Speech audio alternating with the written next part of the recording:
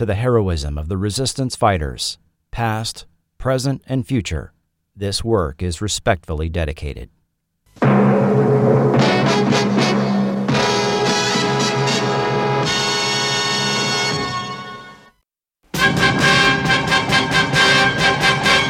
year is 1987, and American TV networks launch a number of short-lived shows, such as Starman, The Popcorn Kid, and Probe.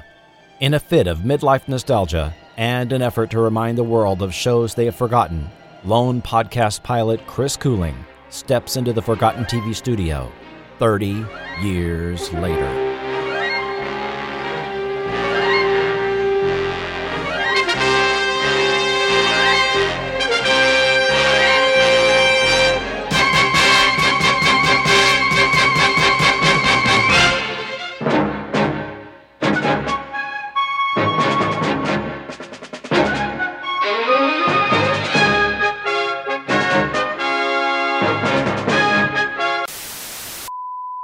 We interrupt this program to bring you the following special report from NBC News. This is Christine Walsh. The Visitor's Supreme Commander, John, is here to make a statement. My friends throughout the world, first I must thank the leaders of each of your countries who have graciously and in the interests of peace turned over all their broadcasting facilities to us to help avoid confusion in this crisis. Am I on? This is Chris Cooling, reporting for Forgotten TV. The Visitors have now taken control of all of Earth's media. They control nearly everything: TV, radio, and most internet servers. A few of us in the Resistance have found rogue servers to get some semblance of truth out there. I'll broadcast from this station as long as possible. People need to know what is really going on. But I suppose I should start at the beginning. It all started on May 1st, 1983, the day they arrived. Tonight on the NBC Sunday Movie, prepare for V, the most extraordinary miniseries ever made. A daring TV journalist struggling to uncover the startling truth behind the aliens' visit to Earth. And a beautiful and brave young scientist fighting for the very survival of the human race. Together, they take you on a fantastic journey to meet the Visitors. Prepare yourself for a television event that's out of this world. Prepare for V next. The starring roles in this film are portrayed by Jane Badler, Michael Durrell, Faye Grant, Peter Nelson, David Packer, Neva Patterson, Tommy Peterson, Mark Singer, Blair Tefkin, Michael Wright. Guest starring Bonnie Bartlett, Leonardo Cimino, Richard Hurd, Evan Kim, Richard Lawson, George Marfogan, Andrew Prine, Hansford Rowe, Jenny Sullivan, Penelope Windust.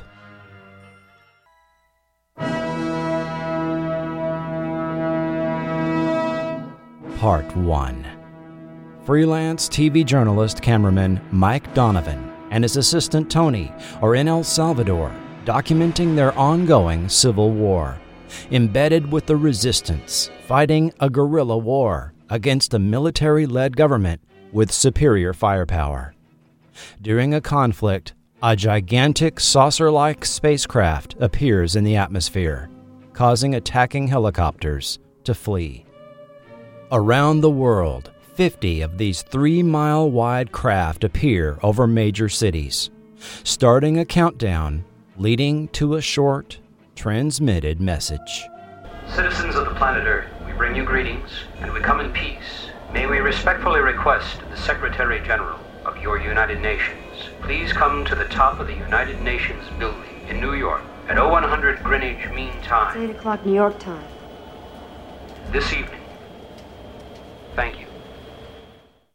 Donovan finds his ex-girlfriend, TV reporter Christine Walsh, had also been selected, along with himself, to report the arrival from atop the UN building in New York. Across the country, normal life comes to a virtual standstill as people tune in to the TV broadcasts, reminiscent of the moon landing some 14 years earlier. A humanoid alien, wearing a clearly military-like red uniform, emerges out of a shuttlecraft, identifying himself as John, commander of the fleet of ships. The only apparent physiological difference of this visitor from another planet is an aversion to bright light and a voice that vibrated with an additional resonance. Yet, there is something oddly familiar about their symbol. We have come on behalf of our great leader, him who governs our united planet with benevolence and wisdom. We have come because we need your help. Our planet is in serious environmental difficulty, far, far worse than yours. It's reached a stage where we will be unable to survive without immediate assistance. There are certain chemicals and compounds which we must manufacture, which alone can save our struggling civilization. And you can help us to manufacture these. And in return, we will gladly share with you all the fruits of our knowledge. A collective sigh of relief is felt by everyone as journalists, including Donovan and Christine, are chosen by lot to travel up to the New York mothership to report from inside as a gesture of goodwill and openness. The media tour reveals each mothership holds some 200 shuttle bays and a crew of several thousand. Viewers are also introduced to the visitor, Diana, second in command of the fleet and in charge of the scientific aspects of their mission.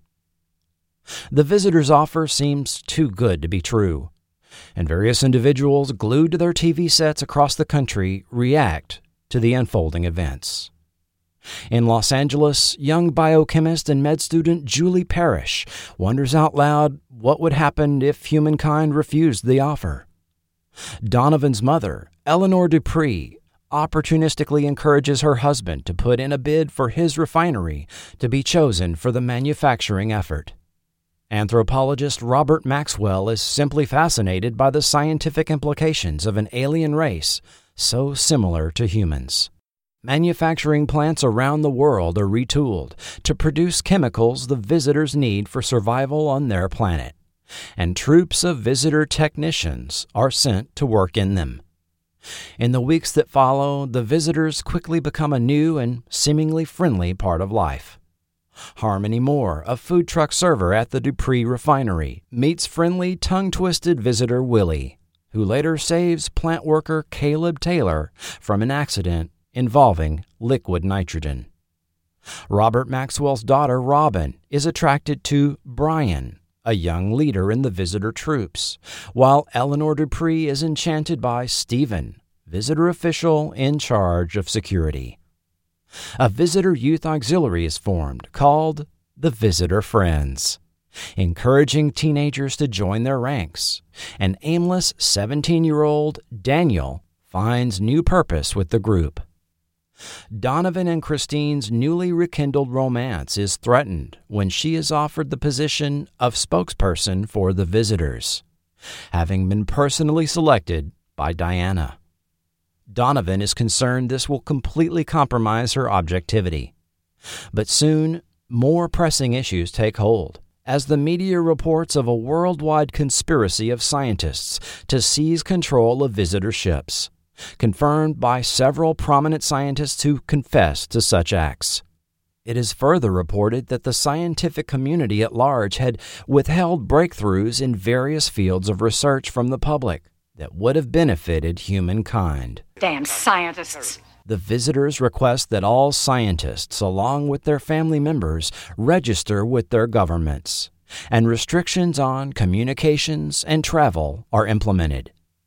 A groundswell of resentment and prejudice thus quickly builds against the world scientific community, and anthropologists, chemists, physicists, and others quietly go missing.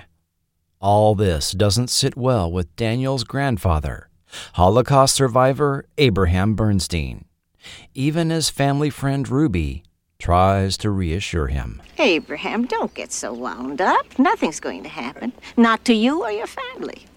They're not doctors or biologists or even scientists. You're not involved.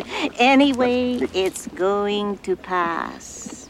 That's what I said in 1938, back in Berlin. But this is different. Is it?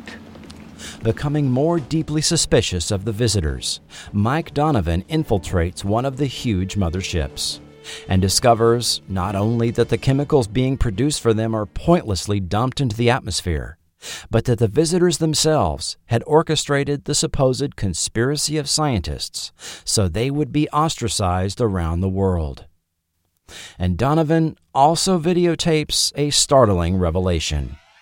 The visitors are not what they appear to be at all, but underneath their human masks, they are cold-blooded reptilians that eat warm-blooded mammals and can spit venom.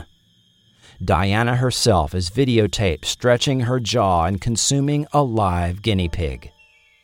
Escaping with this footage, a national broadcast to air it is hijacked by the visitors, who declare martial law. As Donovan becomes a fugitive, haunted by both visitors and human authorities, an underground resistance movement begins to form. In Los Angeles, Julie spearheads the theft of equipment from a biochemical lab, resulting in the death of her friend and colleague, Dr. Ben Taylor. Robert Maxwell and family go into hiding, given refuge by Abraham Bernstein, who also shows several youths how to correctly deface visitor propaganda posters with a large V. No! If you're going to do it right. I'll show you.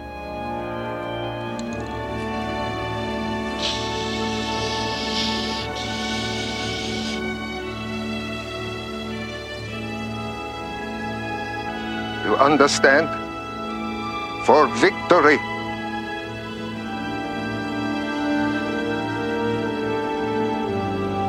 Go tell your friends.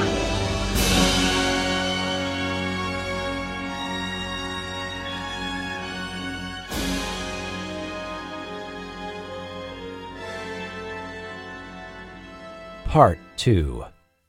Donovan returns to the abandoned L.A. suburb where his son Sean lived with his ex-wife Marjorie and finds it to be the aftermath of a war zone. He finds Sean's friend Josh alone, who tells the story of a neighborhood rebellion against the visitors, which resulted in a counterattack where all the humans were killed, fled, or were taken prisoner, including Sean and Marjorie. Hidden, only Josh remains to tell the tale, reminding Donovan of a quote from Job. I only have escaped alone to tell thee. Daniel's increasing intoxication with power comes to a head when he turns in his family for harboring the Maxwells. But they are smuggled out of the city to a resistance mountain camp by Sancho, the Maxwells' migrant gardener. Initially upset that his family is arrested after being promised amnesty, Daniel's feelings are assuaged by a promotion to Brian's second-in-command in the visitor youth ranks. Donovan and Tony infiltrate the Dupree chemical plant in an attempt to sneak aboard the L.A. mothership, but they are both taken prisoner instead, joining the other captives. Once on the mothership, it is revealed that Diana sadistically takes delight in torture, cruel medical experiments, and conversion, a process that brainwashes humans over to the visitor cause. Donovan meets Martin, one of a minority of visitors that do not support their fascistic leader, and he engineers Donovan's escape. Meanwhile, Julie has become de facto leader of the L.A. resistance, setting up operations in an abandoned underground tunnel. She is joined by Robert and Robin Maxwell, the deceased Ben Taylor's brother Elias, and others. Donovan finally meets up with the resistance and educates them on the true nature of the visitors, and they come up with ways to combat them and plan an assault on a local National Guard depot to steal weapons. When Robin wanders away from Resistance headquarters, she is arrested and taken to the L.A. mothership, where Diana arranges her to be impregnated by Brian while she watches. This, in addition to her clear physical attraction to both Brian and reporter Christine Walsh, establishes Diana has a variety of salacious appetites. When Robert goes to look for her, he is compromised into giving up the location of the mountain camp. Again, sneaking aboard the LA mothership to try and rescue Tony, Sean, and Marjorie, Donovan discovers the horrifying truth that the visitors are not only stealing large quantities of Earth's water, but are storing humans to bring back to their planet. Some to become troops to fight wars for the leader, and others to serve as food. With his son and ex-wife somewhere among the thousands of storage pods, Donovan has no choice but to leave to tell the others. Martin again helps Donovan to escape in a fighter. Although Tony is now dead, Robin and an abused Sancho are rescued along the way. Donovan evades two pursuing fighters, with Sancho serving as tail gunner in a dogfight over the LA coastline. Meanwhile, having raided the National Guard armory, the Resistance arrives to defend the mountain camp under attack by skyfighters led by Diana herself, who even from the sky takes note of the defiant Julie.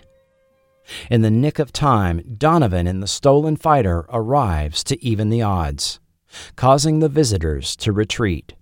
However, the Resistance victories have come at a great cost, especially to Robert Maxwell, who lost his wife in the attack on the camp.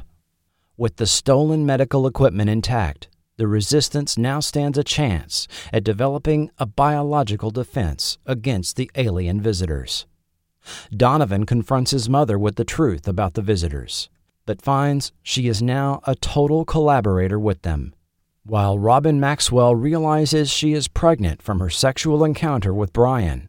The surviving Bernsteins come to terms with the fact that Abraham met his end at the hand of the visitors, partially comforted by a letter he had left, reminding them to remember which side they're on, and that they have to help those in need, or else they haven't learned a thing from the events of history. Later, at the National Radio Astronomy Observatory in New Mexico, Julie and Elias transmit a message into deep space, a long-shot plea for help to any alien enemies of the visitor leader. And former street criminal Elias is instilled with a new purpose in life as he meaningfully spray paints a V on the door to the facility. Behind the scenes.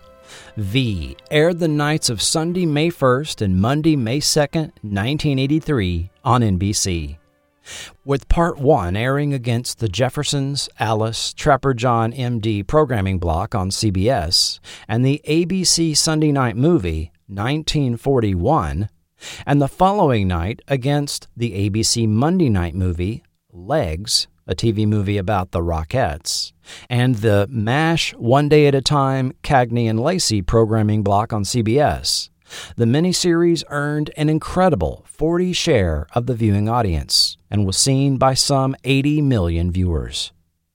Watching this as an adult, the allegory is transparent. The visitors are indeed space Nazis, complete with a stylized, deconstructed swastika as their symbol, an analog for the Hitler Youth integrated into the plot, and re-education in the form of Diana's conversion process. The plot twist, revealed well into the second evening, was also reminiscent of the Twilight Zone's To Serve Man. However, watching it at age 14 with my family in May of 1983, all this symbolism wasn't quite as clear, and my friends and I were all talking about Diana eating a guinea pig the next day and not fascist allegory. But there was no denying V became a pop culture phenomenon, and let's examine how V came to be shown on our TV screens. Kenneth Johnson, the writer, director, and producer of V, had been no stranger to television. Early in his life, his family moved from Pine Bluff, Arkansas to the Washington, D.C. area, when his father, in the Army Corps of Engineers, was transferred to the Pentagon near the end of World War II. As a youth, he became fascinated with Orson Welles' 1938 War of the Worlds radio broadcast. In the mid-1950s, the summer before he entered ninth grade, he bought a tape recorder and with friends produced his own version of the radio drama. Johnson attended Carnegie Mellon University, where he graduated with a degree in drama in 1964. After a stint on The Mike Douglas Show, he moved to California and worked as a producer on game shows, such as The Joker's Wild, as well as producing the popular Shamu killer whale shows for SeaWorld. There in L.A., he reconnected with former classmate Stephen Bochco, who encouraged him to begin writing his own television content. So in his late 20s, he began writing for Universal Television police shows like Adam 12 and Griff. A spec script he wrote made it into the hands of Harve Bennett, who liked Johnson's writing style. Encouraged to pitch ideas for Bennett's series The $6 Million Man, he came up with the concept of a female counterpart to Six Mill's Steve Austin. In 1975, he was brought on to write and produce episodes of The $6 Million Man, bringing us those iconic Bigfoot episodes, as well as creating the character of Jamie Summers, who became the Bionic Woman when she was given her own spin-off series. Johnson's approach to the Bionic Woman incorporated elements of Greek mythology, but also produced more grounded, even flawed characters in comparison to the original Bionic series. During that series run, Johnson was given the opportunity to develop for television one of several Marvel superhero characters Universal Television had obtained the rights for. Initially wanting to distance himself from fantasy, he wasn't interested in being involved in any superhero properties, but was convinced by Universal exec Frank Pierce to go along with producing one of them in exchange for being allowed to produce his pet project of a TV miniseries based on the 1820 novel Ivanhoe. Eventually selecting The Incredible Hulk, Johnson brought the grounded realism he was known for to the project, producing yet another hit show fondly remembered by many.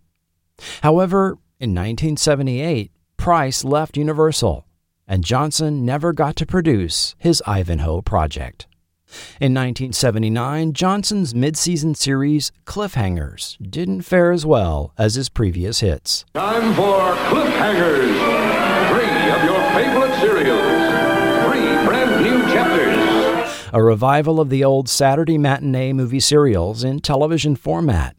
Each hour-long episode contained 3 20-minute segments and was incredibly expensive to produce, requiring 3 production teams operating simultaneously at a reported cost of $1 million per episode.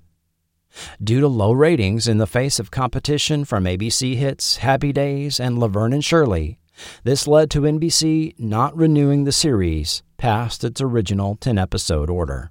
After he wrote, produced, and directed the 1981 CBS TV movie Senior Trip, which featured 24-year-old actress Faye Grant in an early role, and his Incredible Hulk series wrapping up its final season, Johnson was looking for his next project. Long a fan of early 20th century Nobel Prize-winning writer Sinclair Lewis, Johnson was particularly drawn to his 1935 dystopian novel, It Can't Happen Here.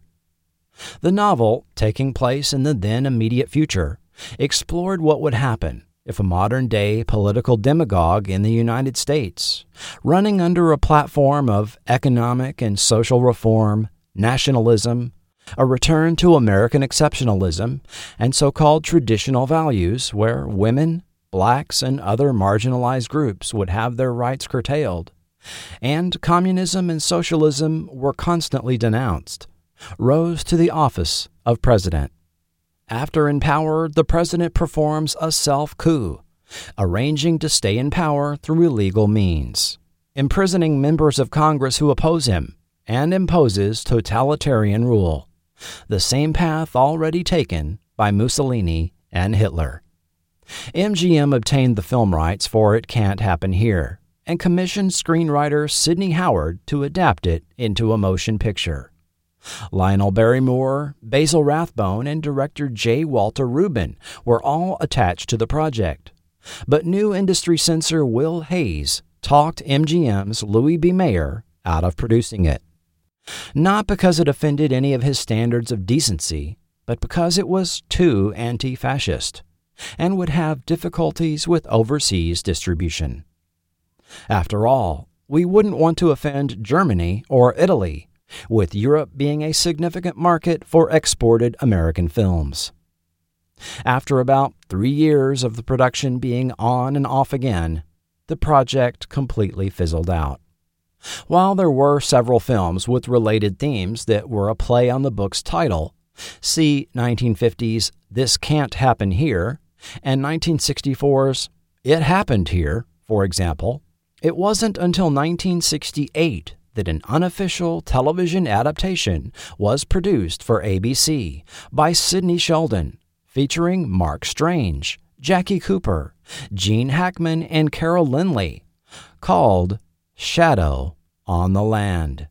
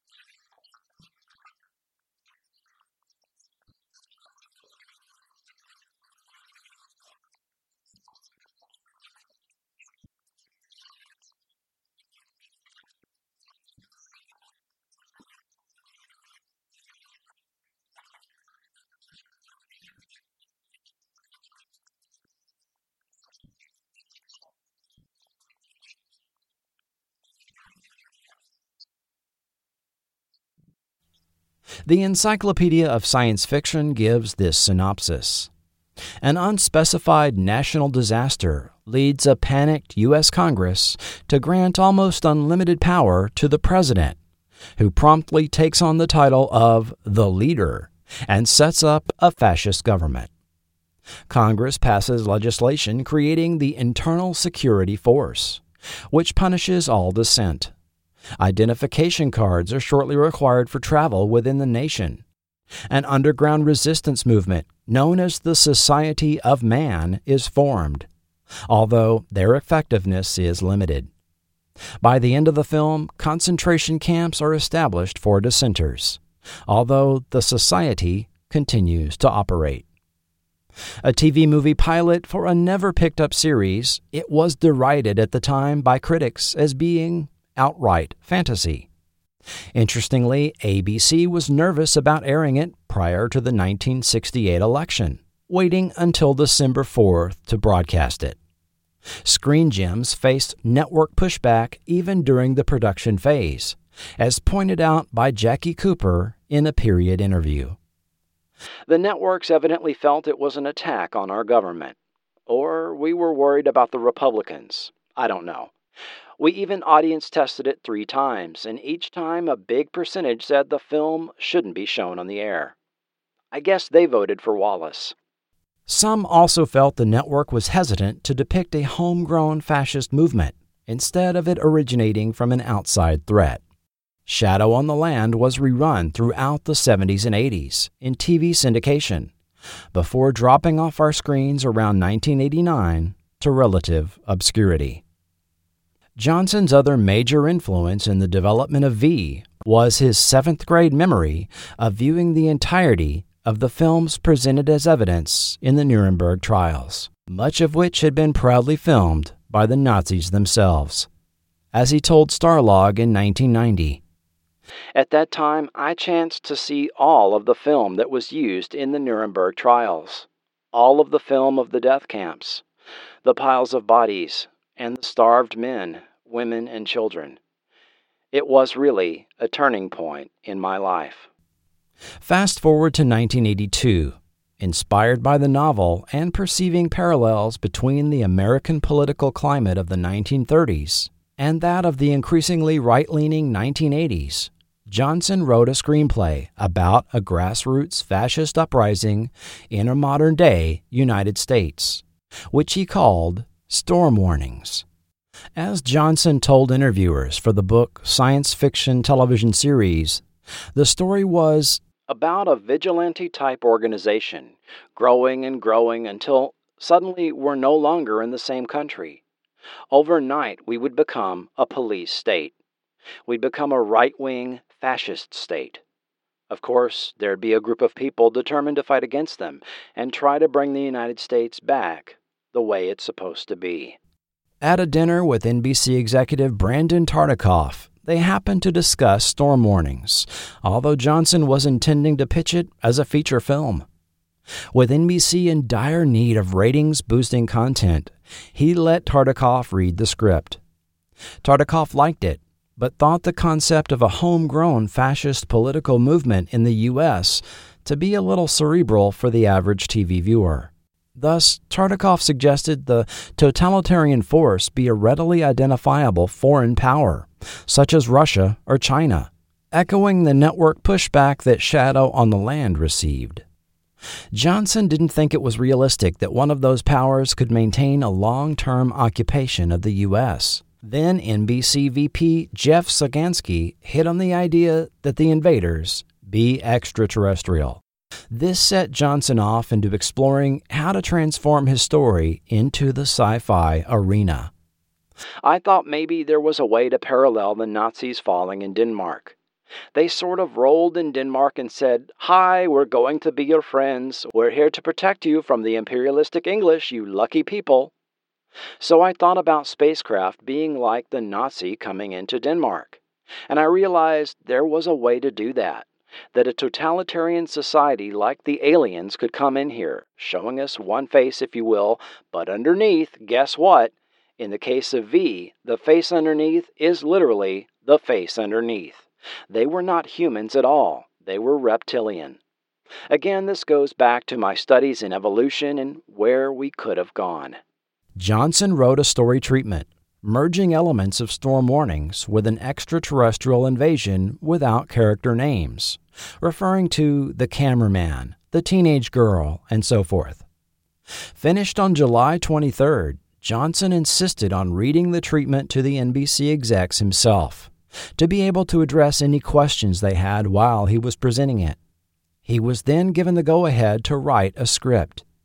The 230-page screenplay was completed by August 12, 1982, written by Johnson on legal pads in longhand in 19 days. Johnson snuck in 2 real-life references to fellow genre television writers in his script. Did you catch them? Jerry Taylor and Sam Egan are both referred to in the script as 2 of the reporters selected for the visitor press junket. Secretary General is moving up inside the craft again with Jerry Taylor and Sam Egan. This was indeed a reference to writer-producers Jerry Taylor and Sam Egan. Taylor had worked on Johnson's Cliffhangers and The Incredible Hulk. She was later known for her extensive contributions to Star Trek on The Next Generation, Deep Space Nine, and Voyager. Egan had also worked on Hulk, and the same year V debuted, was a creative force on Automan. He also contributed an early script for the 2009 NBC V reboot. While normal pre-production time for a 4-hour miniseries would be measured in months, from the time Johnson got the final green light from NBC in late September to the first day of filming was an unbelievably short 2.5 weeks. The V miniseries was rushed into filming on October 11, 1982.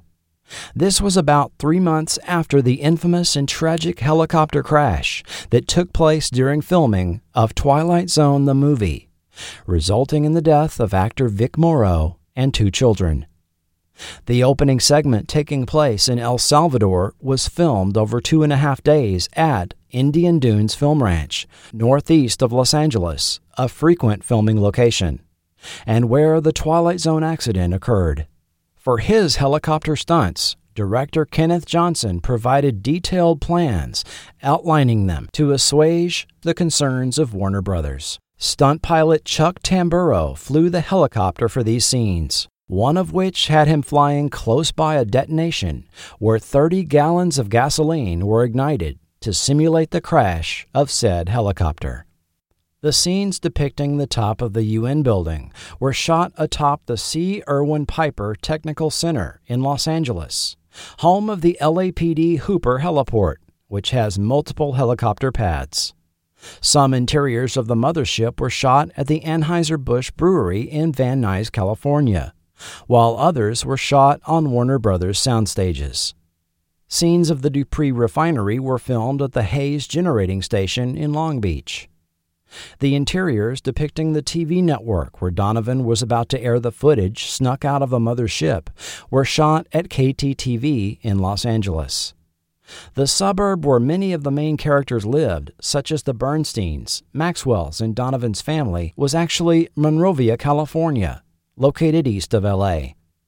The old Belmont Tunnel entrance, located a mile from downtown L.A., stood in for the L.A. Resistance Underground headquarters entrance.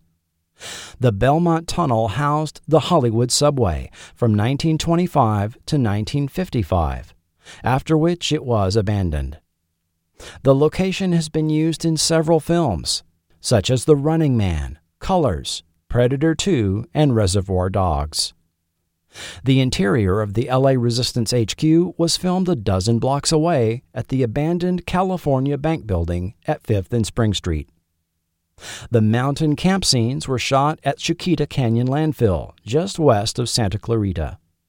The Triunfo Pass Earth Satellite Station in Malibu stood in for the National Radio Astronomy Observatory in the final scenes. The facility was called GTE SpaceNet at time of filming. In all, over 120 individual sets were created for V, with Stage 25 at NBC's Burbank Studios standing in for the enormous mothership shuttle bay. Stages 8 and 9 at CBS Studio Center were also used for passageways, labs, and other mothership sets. Like on Star Trek, the turtle shell-shaped doors opened automatically, requiring an off-camera stagehand to operate in real life. The seemingly boundless cavern, ostensibly housing captured humans hanging upside down in suspension, was called the torture chamber by the production crew. Casting. Being an ensemble piece with a cast of about 30 main characters, I'm not going into detail regarding every single actor, but let's look at who played some of the key roles. 35-year-old Mark Singer had acted for a decade in one-off and the occasional recurring TV roles. But in 1982, the Canadian actor hit the jackpot with the sword and sorcery fantasy film, The Beastmaster. It was foretold by witches. It was conceived through sorcery. And it was to be destroyed by all that is evil. But the courage of one mortal saved it. And so, into an age of darkness, in a time of mysticism, sacrifice, and plunder, there came the only light, the Beastmaster. By May 1983, The Beastmaster had largely come and gone at theaters, but Post-V gained a new popularity, first on home video, cracking the top 20 chart for videocassette sales and rentals, but also on premium cable, hitting both the Movie Channel and HBO by the end of that year. In fact, in 1984 it was shown so often that the joke was made that HBO stood for, "Hey, Beastmaster's on." When his agent got him an audition for V late in the week, he was quickly cast and was in front of cameras the following Monday, as he expressed in the original press junket. "I'm never sure if I'm the one they had in mind when I get a role or whether I'm just the one who walked in when they had someone else in mind. The film deals with the takeover of all these people's lives, and the same thing happened to us during filming. Our lives were quite suddenly taken over by the project. Prior to V, Faye Grant had been known to viewers of The Greatest American Hero as high school student Rhonda, but the character had been phased out of episodes about 2/3 into the second season, as the series moved stories away from the high school class taught by Ralph Hinckley. As Grant explained in a period interview, "There were some shows where I had 3 lines, and they were all, 'Hey, what's going on, Mr. H?' I had a talk with Stephen Cannell, who is a wonderful person to work for. It was very frustrating, and I asked out." Following Hero, Grant did a film called Foxfire Light with Leslie Nielsen and Tippi Hedren, which was a rare spec TV movie produced prior to a network bidding on the broadcast rights. Unable to sell it to a network, the film sat shelved until an eventual regional theatrical release in late 1983. But for V, the 25-year-old Grant did not have to audition. Having previously worked with Kenneth Johnson on Senior Trip and The Incredible Hulk, he had sent her a copy of the script treatment, ostensibly to get her opinion of the female characters. It seemed as if the character of Julie had been written with her in mind. As she told Robert Strauss for the V-Files magazine later in 1986, "I've never spoken about a character in the first person, but I've been doing this for almost 3 years. It's like Julie has become me. In the beginning, she was just a character. I don't even think of Julie as a character I'm playing anymore. I feel that if I, Faye Grant, were not an actress, if I were a person who went to medical school and worked in a biochemistry lab, who was faced with an invasion of visitors from another planet, I would be doing exactly what Julie does. It's just the opposite of Jane Badler and June Chadwick, because they are completely playing characters. Julie Parrish is me." In writing the character of Julie Parrish, Johnson drew inspiration from André de Jong, a 23-year-old nurse that became an organizer of the Belgian resistance during World War II. Working as a Red Cross volunteer, she helped organize a series of safe houses for British soldiers and downed airmen called the Comet Line, exfiltrating over 100 from occupied Belgium. Even after she was captured and interrogated by the Gestapo, the Germans had a hard time believing the slight young woman who appeared younger than she was had any significant role in the Comet Line, which preserved her life. According to Kenneth Johnson, Faye Grant actually met de Jong some years after V aired. Jane Badler was one of the last actors cast in the V ensemble. The former Miss New Hampshire turned stage actress had started appearing in a few roles on various soap operas, such as The Doctors and One Life to Live, before landing the role of Diana at age 29. As she told interviewer Dan Kopp, "I was doing a soap opera at the time and auditioned for V with a bunch of other people. I went back to my hotel and someone put a note under my door that said, 'Don't leave town.' The next day, I was in prosthetics, and they were making me a head. It all happened very quickly." 50-year-old Richard Hurd, an actor known to TV viewers at the time as Captain Sheridan on ABC's T.J. Hooker, was cast as Visitor Supreme Commander John.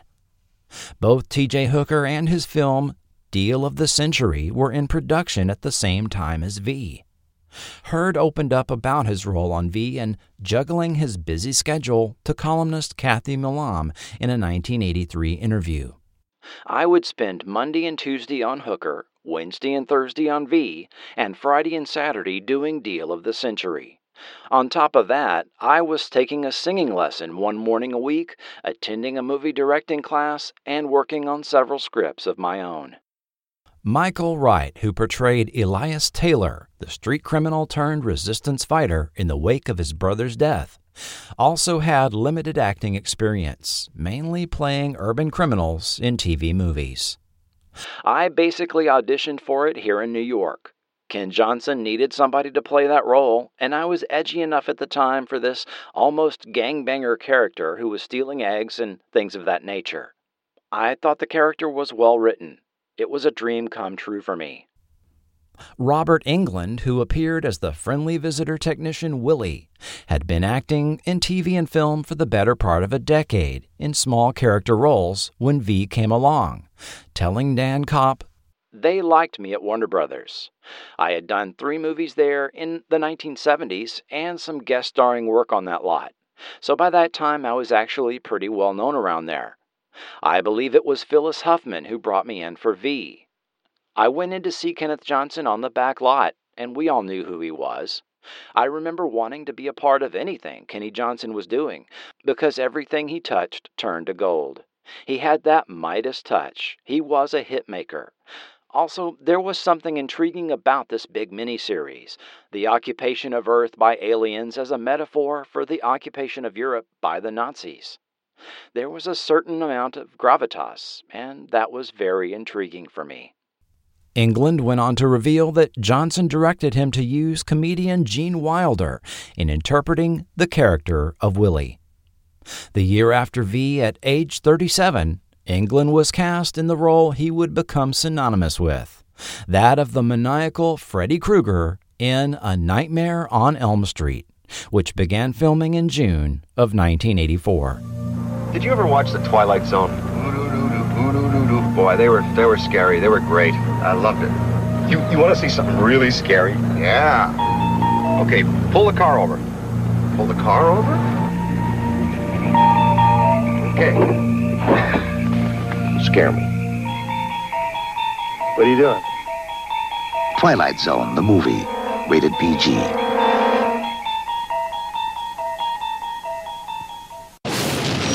Return of the Jedi. From the desert fortress of Jabba the Hutt to the Death Star of the Galactic Empire to the forest city of the Ewoks. This is the climactic chapter in the Star Wars saga. Remember the Force. Rejoice in the triumph. Return of the Jedi. Rated PG. Now playing at a theater in your galaxy. This is the NBC Television Network. You can NBC there, be there. Production. After a 2.5-month film shoot and a work print now assembled, there was just one problem. The miniseries was 15 minutes too long. Not knowing where to cut without damaging the narrative flow or perhaps cutting a subplot entirely, Johnson screened it for Brandon Tartikoff. After viewing it, Tartikoff decided he would go to the NBC affiliates and ask for an additional 15 minutes for the first broadcast night. A special affiliate meeting was held that approved the delay of local news, and V went overtime. Special effects. Due to the limited time frame of production, no miniatures were ever constructed for the visitor motherships in the first miniseries. Instead, they were all matte paintings where movement in the frame was simulated. Different painters were enlisted to create matte paintings of the motherships, and this is why there are several different visual styles of saucers depicted in scenes that show them hovering over cities around the world. The short production lead time and budget limitations prevented any corrections to the mothership matte paintings. Matte artist Matthew Urich had worked on Forbidden Planet, Westworld, Logan's Run, Close Encounters, and Star Trek the Motion Picture, while matte artist Michelle Moen had done art for Heavy Metal, Blade Runner, and a lot of Saturday morning TV. She's had a full career and is still working in the industry. For the mothership interiors, an overly futuristic look was avoided. No walls of lights were seen inside the ships, which had a very utilitarian interior design. Still, the $13.7 million budget was put to good use. A 60-foot full-size mock-up of a visitor shuttle was built. The laser effects, added optically in post-production, were produced at an estimated cost of $1,000 for each laser shot. A full-size mechanical latex-covered prosthetic head was constructed for the iconic scene where Diana gobbles down the live guinea pig. A series of 3 prosthetic air bladders were rigged by special effects man Tom Ryba and concealed on Jane Badler's neck. Badler's hand pushed the guinea pig into the open mouth of the prosthetic head. Then, after a cutaway, Badler is again shown with Kenneth Johnson operating the air bladders to simulate swallowing the rodent.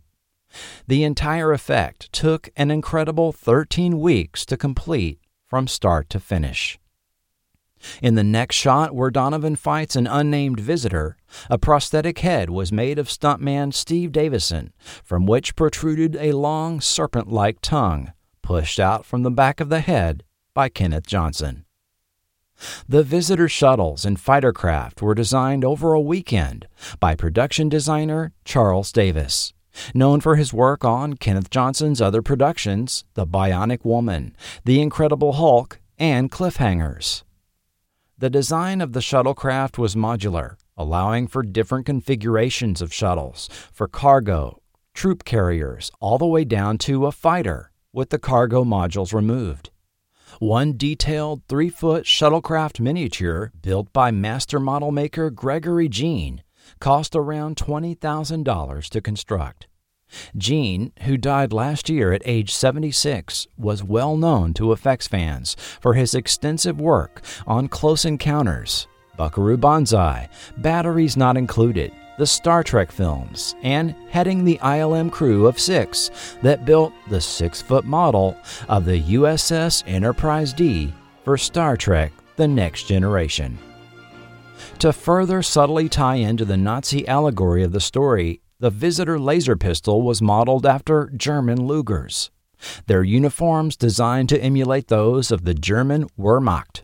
And of course, the symbol of the Visitors is a play on a redesigned swastika. Makeup. The Emmy Award-nominated reptilian alien design and makeup for V was done by Werner Kepler under legendary makeup supervisor Leo Lotito Jr. Lotito had nearly a 40-year career in the business. Kepler had done work for Star Trek II and Michael Jackson's Thriller video, and went on to work on Star Trek The Next Generation, where he again put his reptilian makeup skills to work, bringing to life the snake-like Sele aliens designed by Michael Westmore. Music. Joe Harnell, a composer frequently used by Kenneth Johnson, composed the miniseries theme, for which he earned an Emmy nomination, losing to Billy Goldenberg for Rage of Angels. Harnell is also known for composing themes for Cliffhangers, The Bionic Woman, The Incredible Hulk, and Alien Nation. A 60-piece orchestra was used, conducted by Don Davis and recorded by Robert Fernandez.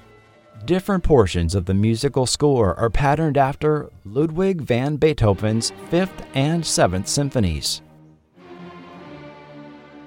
Richard Wagner's Ride of the Valkyries. And Mars, Bringer of War, from Gustav Holst's The Planets. More on that score in a minute. During the initial arrival of the visitor technician troops to the Dupree chemical plant, a high school marching band plays the theme to Star Wars, badly, as they disembark, drawing comparisons to the stormtroopers of the Empire. Guerrilla marketing. 3 weeks before airing, posters began appearing at public bus stops and subway stations across America of smiling red-uniformed officers with dark sunglasses extending their hands in greeting, or showing them with children and elderly people, with enigmatic captions like, "Friendship is universal," and "Our friends." 2 weeks prior to airing, these posters had a red V spray-painted on them with no context or explanation. The week before airing, a banner was finally added, saying, "The battle begins Sunday, May 1st on NBC." The paintings for these posters were created by concept and storyboard artist Tom Southwell. Tom can actually be seen on camera in the sequence where Donovan first meets the Resistance as the unnamed character sketching the reptilian face on the wall. Southwell did the original sketches for the 4 posters, and the actual paintings were handed off to an unnamed person in the art department to complete. Southwell's other credits include work on The Muppet Movie, Blade Runner, Buckaroo Banzai, The Goonies, Short Circuit, and numerous additional films of the 1990s. A 5th piece of art was used for billboard advertising that depicted a visitor posing with 2 human children in front of Los Angeles with a mothership looming above. The visitor depicted appears to be possibly modeled after actor Andrew Prine, who portrayed Stephen. Kenneth Johnson has a photo of himself posing next to one of these billboards in Los Angeles. The signature on the art is that of artist Ren Wicks. During World War II, he created art for Lockheed ad campaigns and pilot handbooks. Howard Hughes tapped him to do poster work for RKO, notably for Jane Russell in Underwater and The Outlaw. His work was also used for 1975's The Great Waldo Pepper, and tons of magazine covers and advertising illustrations for brands like Catalina Swimwear in the 50s and 60s. Still, he is relatively obscure outside the art world, and to my knowledge, prior to now, Wicks has never been recognized for his contribution to the V advertising campaign. Thanks to Patrice Giraud, exhibition director of the Science Fiction Archives in Paris, who has the original in their archives, for asking me to look into this artist. The 4 propaganda posters also existed in-universe in the miniseries, used as part of the Visitor's extensive propaganda campaign. They were designed after World War II Nazi propaganda posters, such as the one that depicted a German soldier with hand outstretched with the caption, La Germania è veramente vostra amica, or Germany is truly your friend.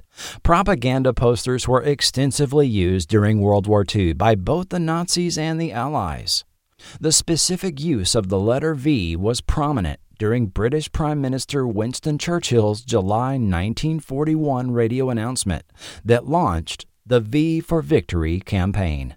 The V sign is the symbol of the unconquerable will of the occupied territories and a portent of the fate awaiting Nazi tyranny. So long as the peoples continue to refuse all collaboration with the invader, it is sure that his cause will perish and that Europe will be liberated. Thus was launched the most successful propaganda campaign in history. The concept was inspired by exiled Belgian politician Victor de Lavalaya.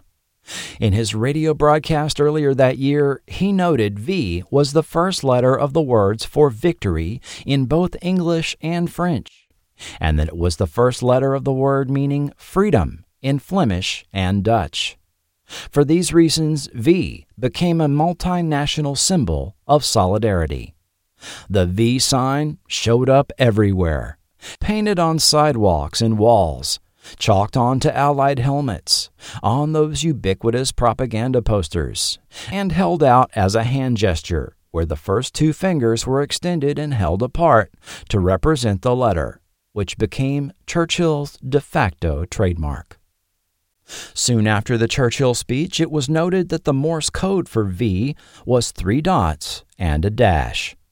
And this manifested itself everywhere, from teachers clapping classrooms to attention, to diners calling the waiter, to church bell ringers calling people to worship, even to a cocktail topped with 3 cherries and a pineapple wedge. This is Colonel Britain speaking.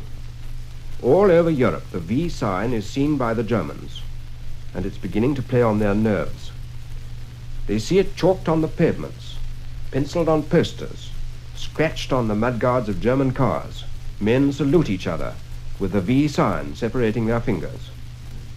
Now there's a V sound, the sign and rhythm of a great European army which will one day sweep the Germans away like straws in a flood. It was also realized that 3 dots and a dash was also the beat of the opening notes of Beethoven's 5th Symphony.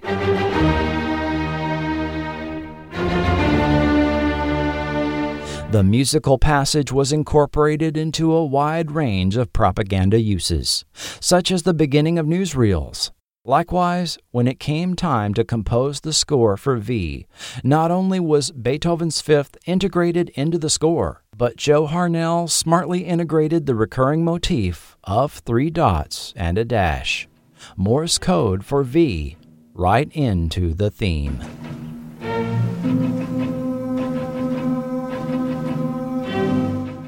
The 1983 guerrilla marketing campaign for V was the brainchild of creator Kenneth Johnson, who pitched the idea to new NBC exec Steve Somer. But at first, he was reluctant to do so due to the previous disagreements he had had with Somer over marketing for The Incredible Hulk when they were both at CBS.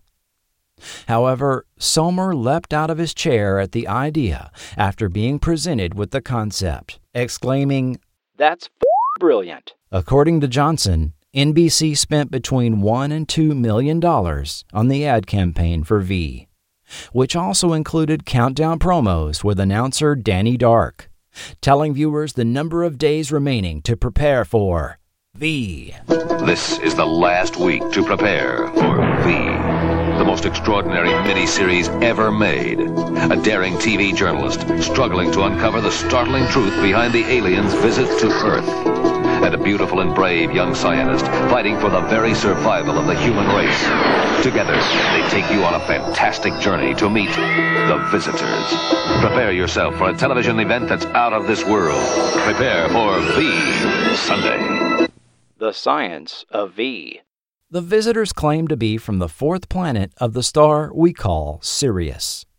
Sirius is actually a binary system in the constellation Canis Major, a main A-type larger star with a relatively tiny white dwarf companion. Also called the Dog Star, Sirius A is a blue-white star 25.4 times brighter than our Sun. Sirius B is about the size of Earth and was the first white dwarf star to be discovered. No planets have been detected in the Sirius system. Sirius A is thought to be too young to have developed planets in its orbit, being only 242 million years old, as opposed to the 4.5 billion year age for our Sun. Sirius had religious and cultural significance in ancient Egyptian, Greek, Indigenous American, and West African peoples. Visitor hand weapons were simply called laser pistols, and we don't learn much about them apart from the fact that they are more powerful than traditional handheld projectile firearms. Each handheld weapon also has a seemingly enormous capacity for energy storage, as they are never seen being reloaded in any manner. No limitations on how many times one can be fired are ever mentioned, and Donovan's stolen laser never dies. In the later series, we learn the chemical element cobalt is required for their operation. The Visitors appear to have mastered a type of anti-gravity propulsion for in-atmospheric travel, called the Gravity Drive by Diana, which she notes takes up nearly half the ship. However, the possibility remains that she was lying about the size of the gravity drive to conceal the space needed for secret water and human body storage. A similar propulsion may be used on shuttles and fighter craft, but these have no visible engines, exhaust, or thrusters of any kind. Still, these are able to vertically take off and land. One would presume the motherships would have some form of faster-than-light travel, but Diana says they can approach the speed of light, not exceed it. The novelization confirms this. With the Sirius system being some 8.5 light-years from Earth, this makes short jaunts between these worlds impossible. Excited observers in the miniseries speculated the visitor motherships must be 3 miles wide, as did a certain NBC narrator. But the V novel East Coast Crisis confirmed that this was an underestimate. Each visitor mothership was in fact 5 miles or 8 kilometers wide. Each mothership contained 200 hangar bays, each capable of storing some 36 craft such as skyfighters, squad vehicles, transports, and cargo shuttles. However, if enormous, miles-wide spacecraft appeared in our atmosphere, we'd have issues to be concerned about other than an invasion, according to physicist Lawrence Krauss. A mass of that size would exert significant downward atmospheric pressure. Using his calculations for the 25-kilometer-wide city destroyers seen in 1996's Independence Day, doing some simple back-of-the-napkin math, each V mothership would weigh some 33 billion tons and exert 150 pounds per square inch of atmospheric pressure, or 10 times what is normal at sea level. This would be the equivalent of an extra weight of 10 tons per square foot on every object on the ground surface beneath the ship. As Krauss explains in his book Beyond Star Trek, buildings will normally collapse at 5 atmospheres of pressure, the overpressure put out by the average nuclear weapon at a distance of 10 kilometers. Simply hovering over Los Angeles and other cities as depicted in V would reduce them to rubble. Hitler Youth and Nazis. One of the allegorical aspects of the story was the inclusion of the visitor friends that attracts aimless teenage Daniel Bernstein into joining and gives him a sense of purpose. The visitor friends in uniform were indeed patterned after the Hitlerjugend, or Hitler Youth, the youth organization of the Nazi Party. Consisting of boys aged 14 to 18, it operated as the only boys' youth organization in Germany from 1936 to 1945. Girls could join Bund Deutscher Mädel, or the League of German Girls, and younger boys could join Deutsches Jungvolk in der Hitlerjugend, or German youngsters in the Hitler Youth. 82% of German youth aged 10 to 18, representing 7.2 million, belonged to one of the Hitler Youth groups by 1940. Through these organizations, young people were indoctrinated with Nazi ideology. Boys practiced military drills, learned how to handle weapons, worked on farms in the summer, and participated in competitive sports such as boxing.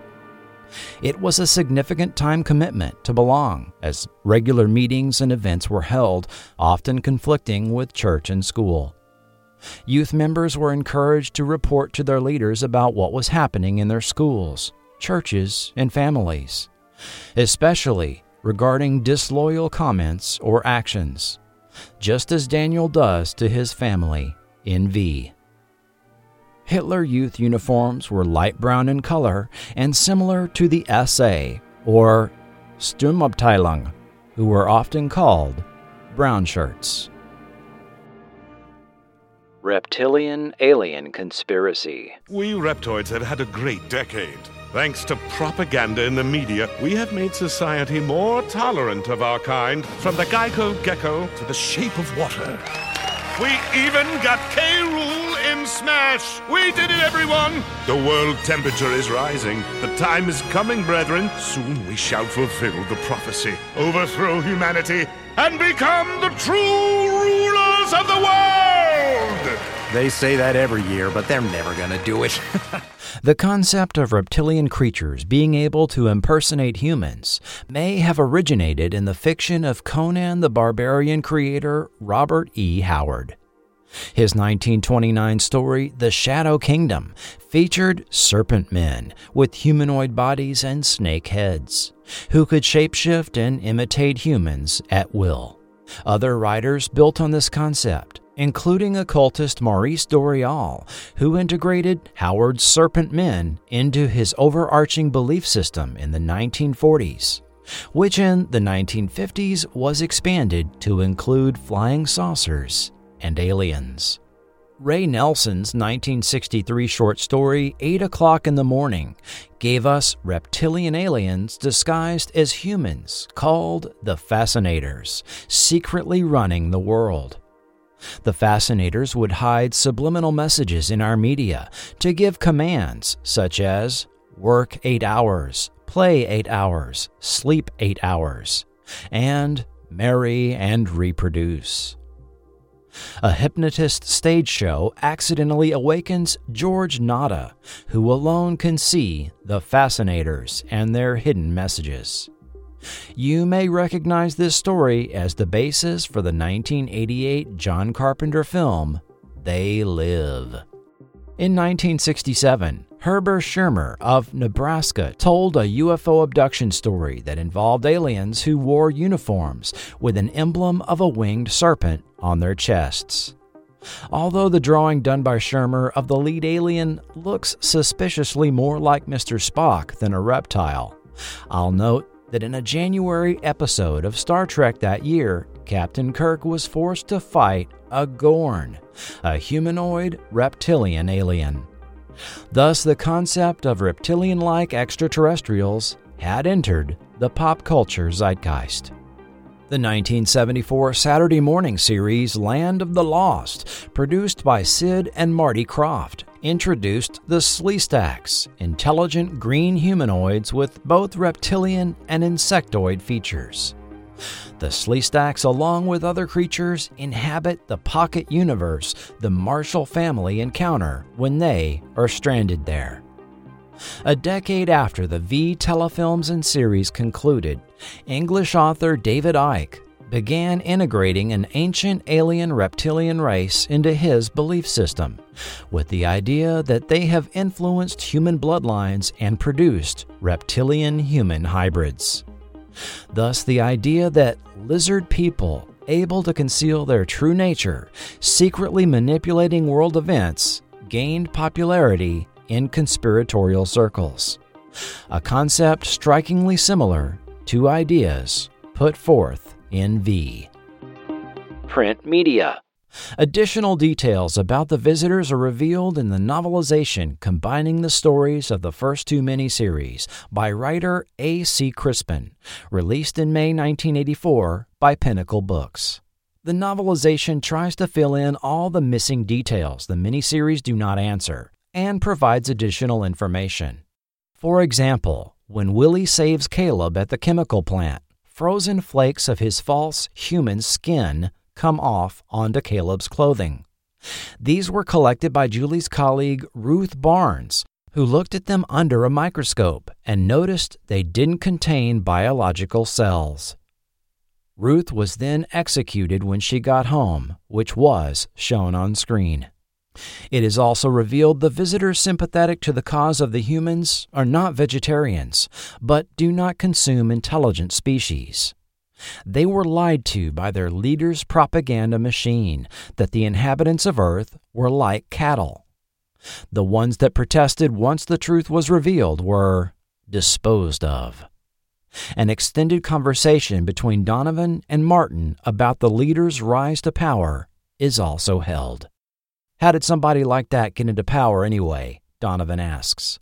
Martin looked grim. Charisma, circumstances, promises, financial backing, a doctrine that appealed to the unthinking, assurances that he, as their leader, would bring them to greatness. Not enough of us spoke out to question him, or even took it seriously, until it was too late. It's happened here on your planet, hasn't it? Additionally, in 1984, the V Storybook was released in the UK from World International Publishing. This was a hardcover, magazine-sized book containing several short stories suitable for young readers. More novels and comic books were released, as well as toys and other licensed products, which I'll get into in the next podcast. Home video and worldwide distribution. 13 years after V aired, Dean Devlin and Roland Emmerich incorporated some of the concepts presented in V in their 1996 film, Independence Day, such as giant mother ships hovering over major cities worldwide and a synchronized global countdown between the ships. The pair of filmmakers later caught up with Kenneth Johnson outside an awards ceremony, wanting to meet him. This prompted Johnson to joke, "Where's my cut of the $400 million?" V was distributed worldwide, airing overseas in at least 19 countries. In several Spanish-speaking lands, it carried the awesome and dramatic title of Invasión Extraterrestre. The miniseries was released to VHS in 1995, winning the Saturn Award for Best Genre Video Release. As Johnson reported, in Germany alone, on video, it made $1 million.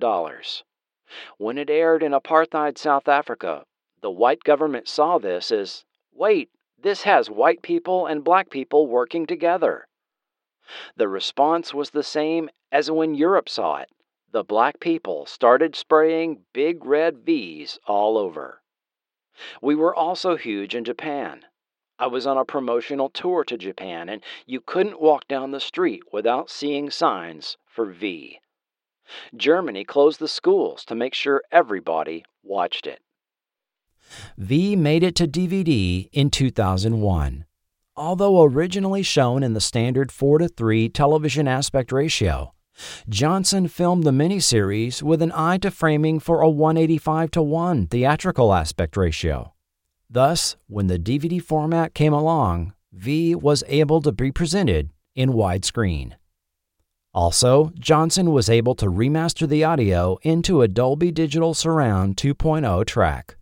A 25-minute period making-of documentary is also included.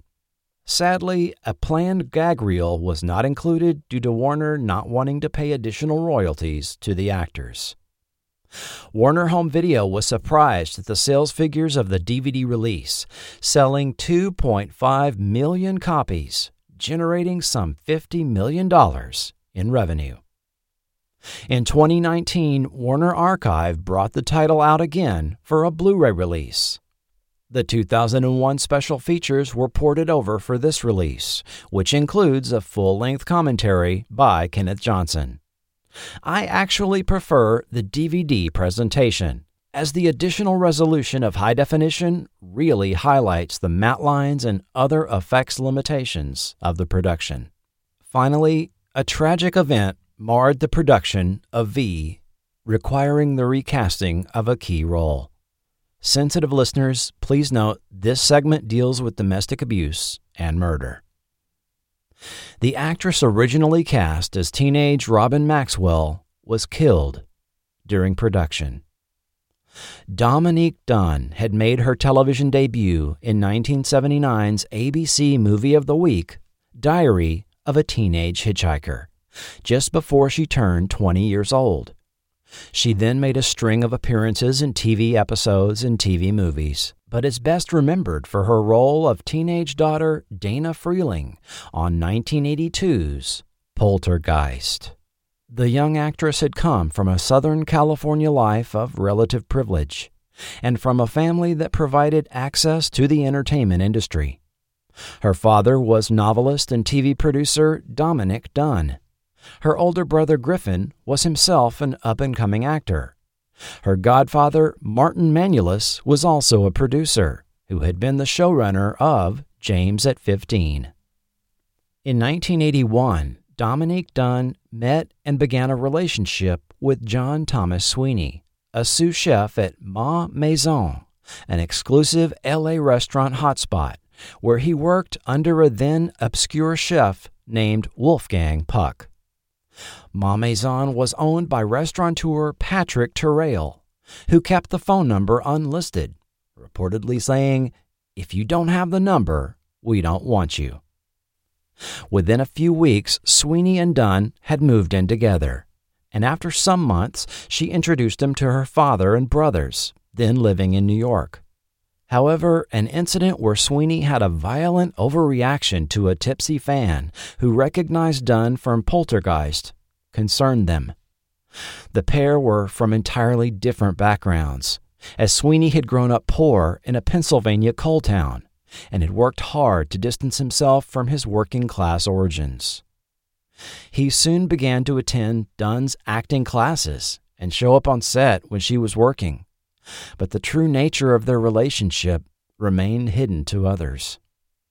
After several physically abusive incidents behind closed doors, on August 27th of 1982, Dunn showed up, seeking refuge at her mother's house, followed by Sweeney banging on the house windows, bringing the abuse to the attention of her family. Following another assault on September 26th, when reportedly Sweeney threw her to the floor and choked her, Dunn broke off the relationship and had Sweeney move out. 5 weeks later, on the night of October 30th, she was rehearsing scenes with V co-star David Packer when Sweeney arrived, wanting to move back in with her. This led to an argument outside her West Hollywood home, ending with Sweeney choking Dunn to unconsciousness. With Packer inside becoming aware of the escalating argument, he called the police, but in this pre-911 era was connected to the wrong police department and was told Dunn's West Hollywood home was not in their jurisdiction. Becoming increasingly alarmed, not only for Dunn but of the potential danger he himself was in, he dialed the familiar number of a friend, whose answering machine picked up, and he left the harried message, "If I die tonight, it was by John Sweeney." Eventually leaving the house, he saw Sweeney, who told Packer to call the police and that he had killed Dominique Dunn.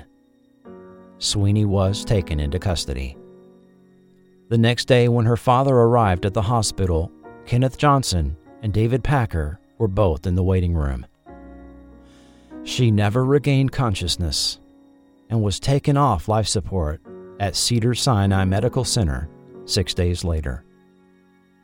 Her donated organs helped at minimum 3 people in immediate need of a heart and kidneys. Dunn's godfather, producer Martin Manulis, gave her eulogy at the funeral, which was filled to capacity by people that knew and loved her. She was buried near 2 of her mother's close friends, Norma Crane and Natalie Wood. Production on V was halted for 2 weeks while the role of Robin Maxwell was recast. Relatively unknown actress Blair Tefkin, recently appearing in Amy Heckerling's Fast Times at Ridgemont High, was cast, and scenes already filmed with Dunn had to be reshot. On November 18th, TV viewers got a glimpse of the abuse Dunn had suffered when she posthumously appeared on an episode of Hill Street Blues. Playing a teenage mother who was the victim of parental physical abuse, Dunn arrived to the set with her face and neck visibly bruised. Thus, no makeup was needed to depict the fictional abuse her character experienced in the episode. Her family didn't learn this fact until it came out during the trial of John Sweeney. I won't go into great detail on the trial, which has been covered by several excellent podcasts and articles, not the least of which is the one written by Dunn's father, Dominic, in Vanity Fair magazine. Ma Maison owner Patrick Terrell, having invested time and money into Sweeney's training, came to the defense of his employee in the press and paid for a prominent lawyer to assist the public defender, which more than likely altered the course of the trial. The trial started in August 1983, and Sweeney's legal team was ruthless in their defense, complete with victim blaming, successfully having evidence excluded, and presenting a now weeping, Bible-clutching Sweeney as a blue-collar kid who got mixed up in Beverly Hills society and couldn't handle it, and not a serial abuser of women. The judge also independently questioned witness David Packer about whether or not he wore glasses, which seemed to undermine the testimony he had just given. Sweeney was found guilty of voluntary manslaughter, which was announced to the collective gasp of the courtroom. When the judge thanked the jury on behalf of the Dunn family for reducing the verdict to manslaughter, Dominique Dunn finally verbally exploded at the judge and began to leave the courtroom. And here, I'll quote Mr. Dunn. "The room was silent. At the double doors that opened into the corridor, I turned back. My eyes locked with Judge Katz's, and I raised my hand and pointed at him. You have withheld important evidence from this jury about this man's history of violence against women. Days later, 5 minutes after the judge sentenced a man just convicted of the nonviolent robbery of a flower shop to 5 years, Sweeney was sentenced to 6.5 years in a medium security prison. With good behavior and time served, he was out on parole in 3. When Sweeney was quickly hired at another trendy LA restaurant following his release, Dominique's brother Griffin and other members of the family were incensed enough to hand out flyers outside the eatery, informing patrons of just who was preparing their meal. Sweeney then quit his job and, following his parole, moved away from California, changing his name.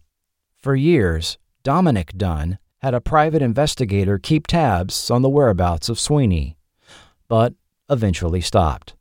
The renamed Sweeney later moved to Northern California, and at least until recently was the general manager of a homeowners association.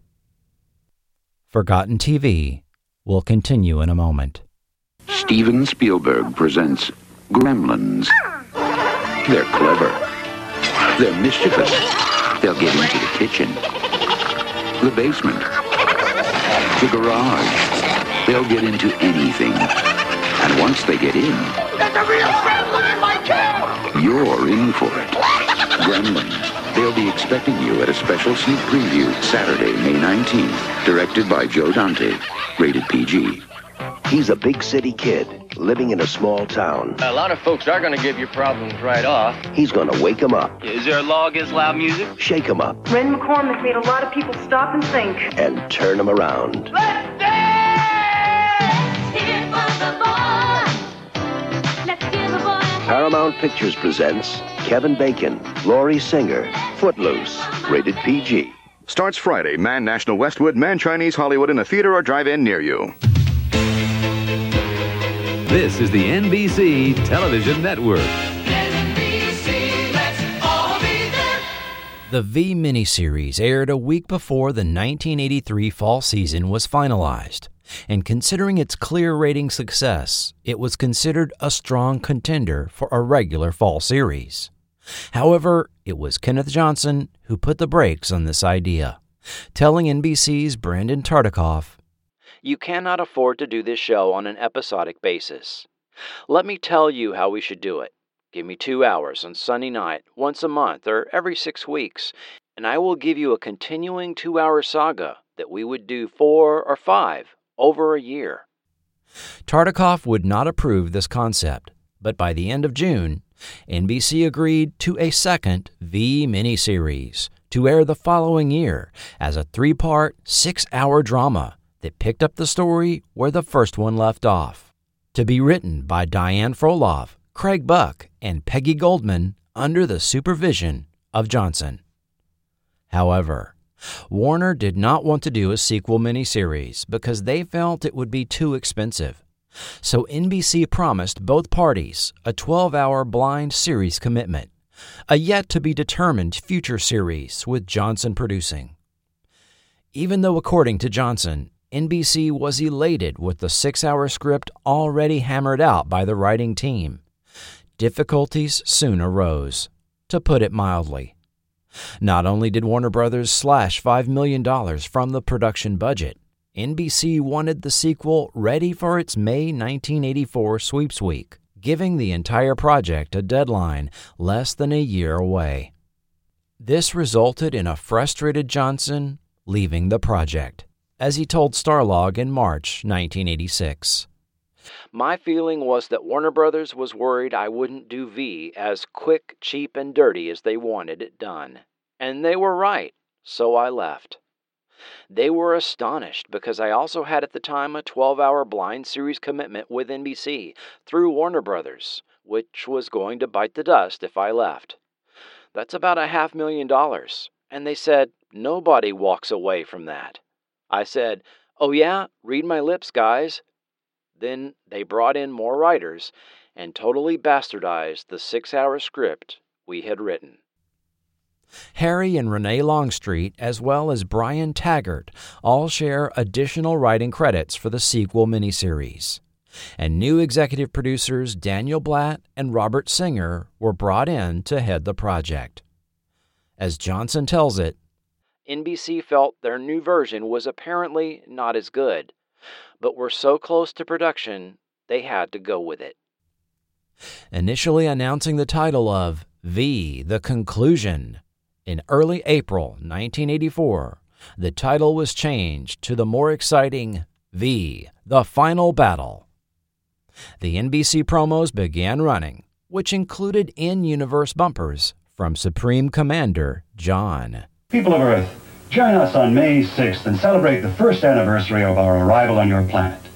We are your friends. As well as the traditional style promos, again narrated by Danny Dark, promising the return of V, May 6th, 1984.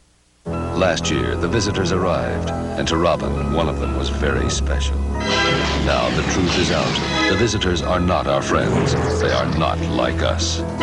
But Robin found out too late, and will soon give birth to a visitor's child. It all happens May 6th, when the world fights back. Don't miss the incredible all-new epic where everything you can imagine happens. The Final Battle on NBC. Part 1.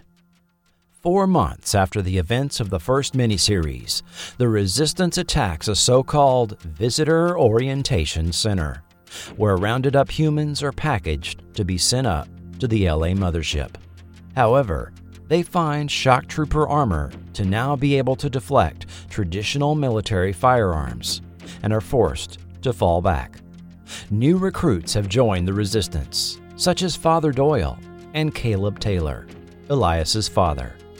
Back at Resistance headquarters, teenage Robin's pregnancy is now showing, but she conceals the identity of the father from everyone and secretly misses Brian, the visitor who impregnated her. Meanwhile, Brian and Diana are now on intimate terms and enjoy each other while watching a recording of Robin and Brian's sexual encounter. Daniel Bernstein has been promoted to a leadership position of the Friends of the Visitors and becomes increasingly cruel to his fellow humans, drunk on the power.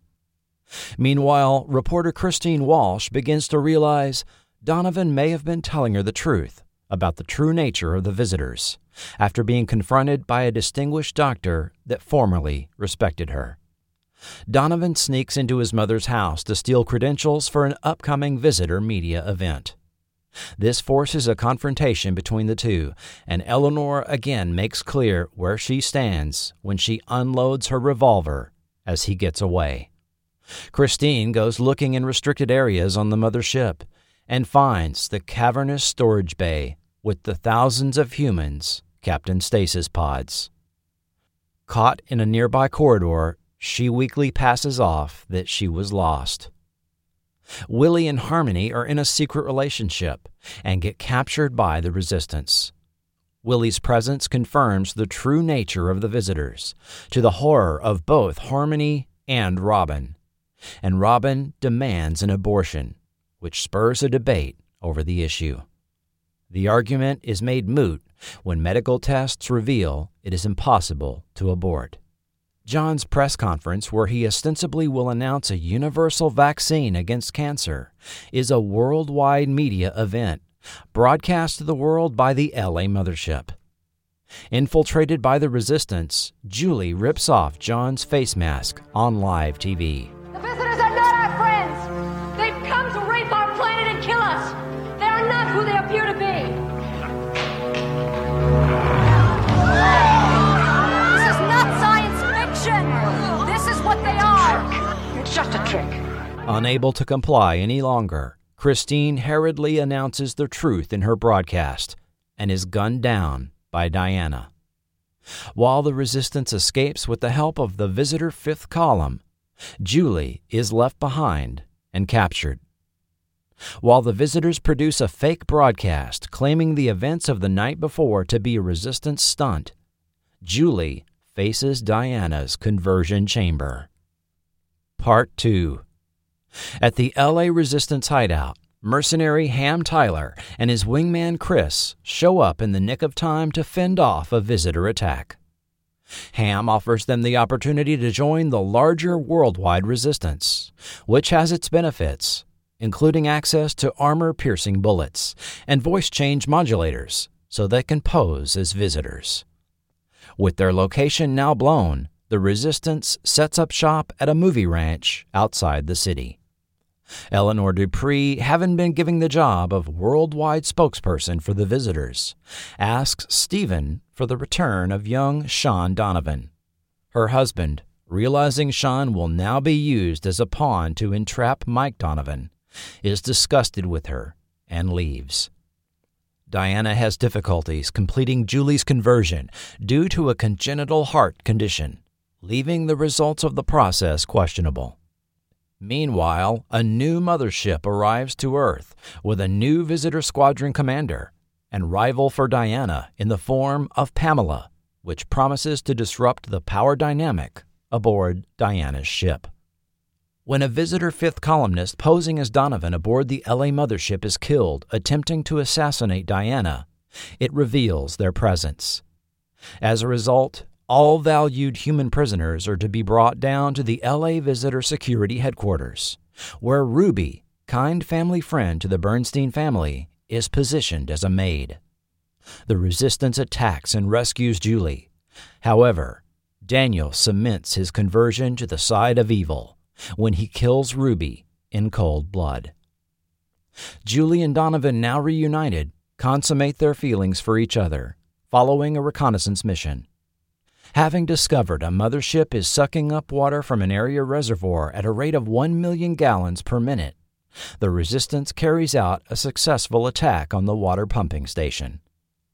While their escape is covered by an injured comrade left behind, the destruction of the pumping apparatus returns the stolen water to the reservoir. Having retrieved Sean from stasis, Diana engineers an exchange. Sean for Donovan. Again captured and aboard the mothership, Diana uses truth serum on Donovan, blowing Martin's cover and making them both fugitives on the ship. And Robin gives birth via C-section, first to an apparently human girl who extends a serpent-like tongue, then to a completely reptilian infant who crawls out of her womb on his own. Oh my God!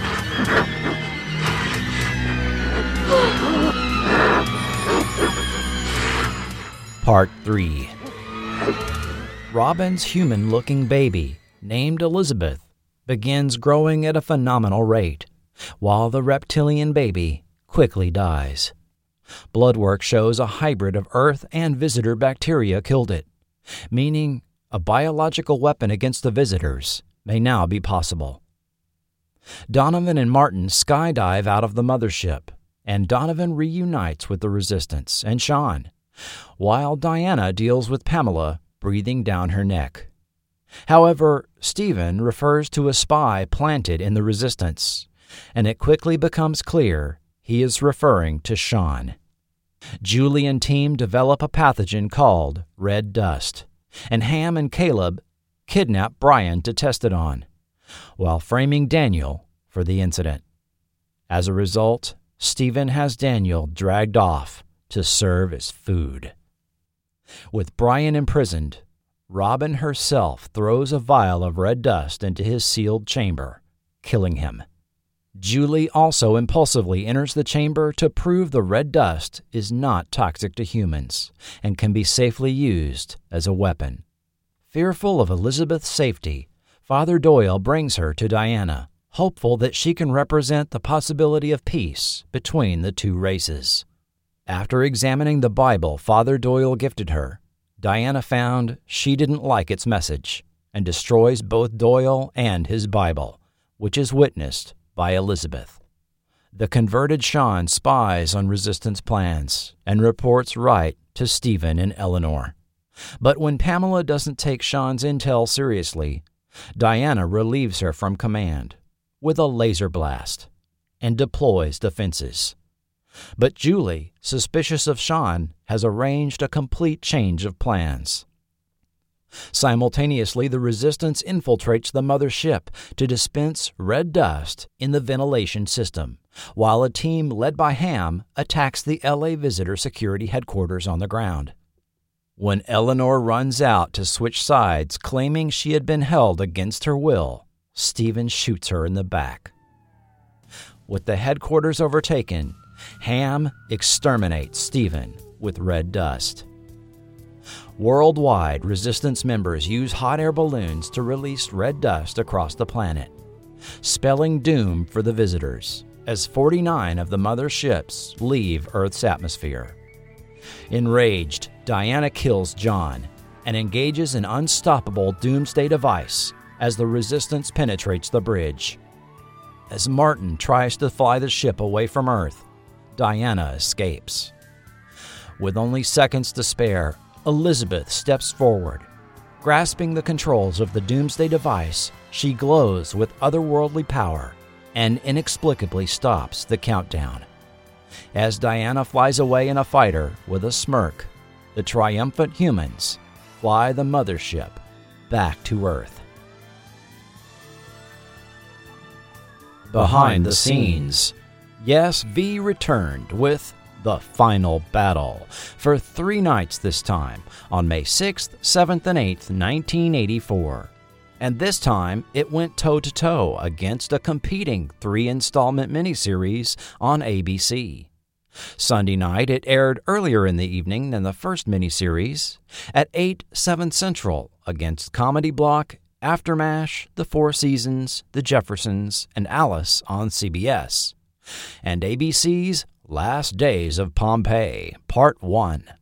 On Monday night, it aired at 9/8 Central against Last Days of Pompeii Part 2, and the programming block Cade and Alley, Newhart, and Cagney and Lacey on CBS. The final Tuesday night installment battled the final Last Days of Pompeii on ABC, and a Tuesday night movie on CBS, a repeat of Agatha Christie's A Caribbean Mystery. The Final Battle was nearly as successful as the original miniseries, averaging a 25.1 Nielsen rating and a 37 share over its 3 broadcast nights, handily beating ABC's Pompeii. Some 50 million viewers are estimated to have watched The Final Battle during its original broadcast. As previously mentioned, after Kenneth Johnson dropped out of the project, The Final Battle was taken over by Blatt Singer Productions, who had put out 2 TV movies and previously worked with Warner Brothers. The experienced Richard T. Heffron was brought on to direct, who had done several TV movies, as well as the feature film Future World. Michael Ironside joined the cast as fan favorite Ham Tyler, cynical mercenary for hire who calls Mike Donovan Gooder, short for do-gooder, referring to Donovan's tendency to help those in need. Ironside is an extremely prolific actor, seen in many genre films. At the time of casting, he was primarily known for 1981's Scanners, and his character of Daryl Revick was seen on the one-sheet and VHS cover for that film. Ironside related how he was brought on to the V-Cast to the V-Files magazine. "I was brought on to V through Brian Taggart. He was a writer on the 6-hour sequel, as well as on a movie I had just done called Visiting Hours. Brian had a character named Ham who was in a wheelchair, but felt they needed someone with more grit or more punch to kind of balance out the good side of the Resistance, to show the violent, hard-hitting side. So I was basically asked to come in and supply some grit. I have to balance Mark Singer's character, who doesn't agree with the way Ham does things, and my character feels the same way about him." Ham Tyler's wingman, Chris Farber, was played by Mickey Jones. Highly recognizable with his red hair and trademark beard, Jones would often play bikers, truckers, and good old boys, and was in nearly 50 films over his 47-year career. The original name of Jones' character was supposed to be Faber, but Michael Ironside kept pronouncing it Farber enough times that they ended up changing the character name. Jones is no longer with us, having died in 2018 at age 76. Sarah Douglas shows up as Pamela, new visitor fleet commander, making Diana's life complicated on the mothership. Douglas is well known for her iconic role of the woman Ursa on the first 2 Superman films. 2 months after the final battle aired, moviegoers would see her as the Dagoth-worshipping Queen Taramis on Conan the Destroyer. 9-year-old Jenny Beck, previously seen on Father Murphy, was young Elizabeth the Starchild. The ubiquitous Dick Miller also makes an appearance as Dan Pascal, underground counterfeiter of fake IDs. Jane Badler, of course, returned as the diabolic Diana, and her villainy played up even more in this installment. As the press release for the final battle related, Jane Badler's character in V, The Final Battle, is not Shirley Temple. Diana eats live animals. She will sleep with anybody or anything to advance her career. She kills, maims, and tortures. This is a fun lady. Badler admitted her character wasn't toned down a bit the second time around in the press junket for The Final Battle. Trust me, this character is absolutely as outrageous as ever. This time around, I eat a live lovebird instead of a rat, but little else has changed. In my entire career, I don't think I'll ever encounter another character quite like this one, because you really have fun playing someone like her. Acting can sometimes be a very painful experience, particularly when you're dredging up the dark recesses of your mind for some heavy dramatic scene, but this is just pure fun. This character is so completely removed from anything I've ever encountered in my life. Playing her has been a totally new experience. Although actor Frank Ashmore was seen in the first miniseries, his role of fifth columnist Martin was expanded for the final battle, but he nearly wasn't included at all, as he told the V-Files magazine. When it went into the 6-hour sequel, Ken Johnson left the project, and I suddenly found myself without a job. I didn't understand why. I went to the producer and talked to him about how strongly I felt about the character and how essential he was to the story. The producer and director both agreed that Martin was a viable character and that he should stay. So I continued along in the 6-hour series when all of a sudden I started getting this tremendous onslaught of mail from fans. I had no idea that my character was having that kind of an effect on people.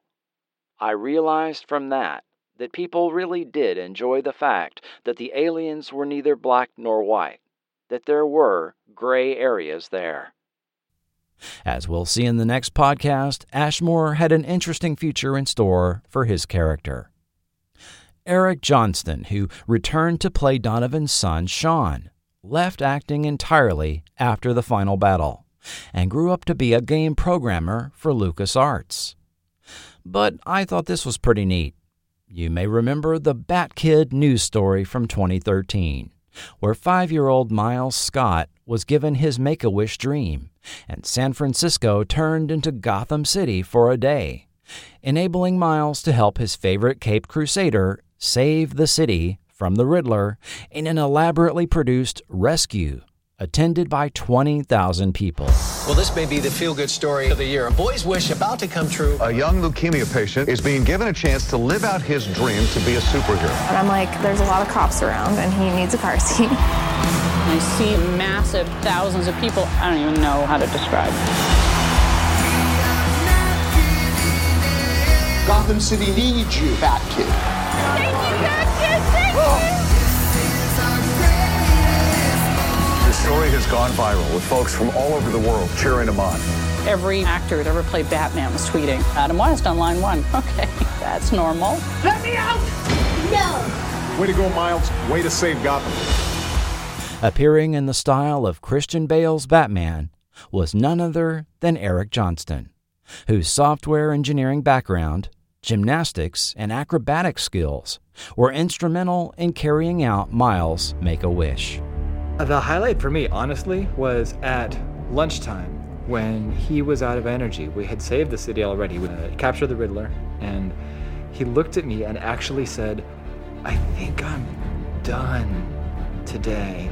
I'm not sure that I want to know if the Penguin is out. And I said, but we might see him, so what would we do? And then as soon as he looked out and he saw the penguin with Lucille, he started to rev up, and his dad came over and said, what if I ride in the Batmobile with you? Miles battled leukemia, and when you're tired, you can't stop. And today, he was tired, and he kept going.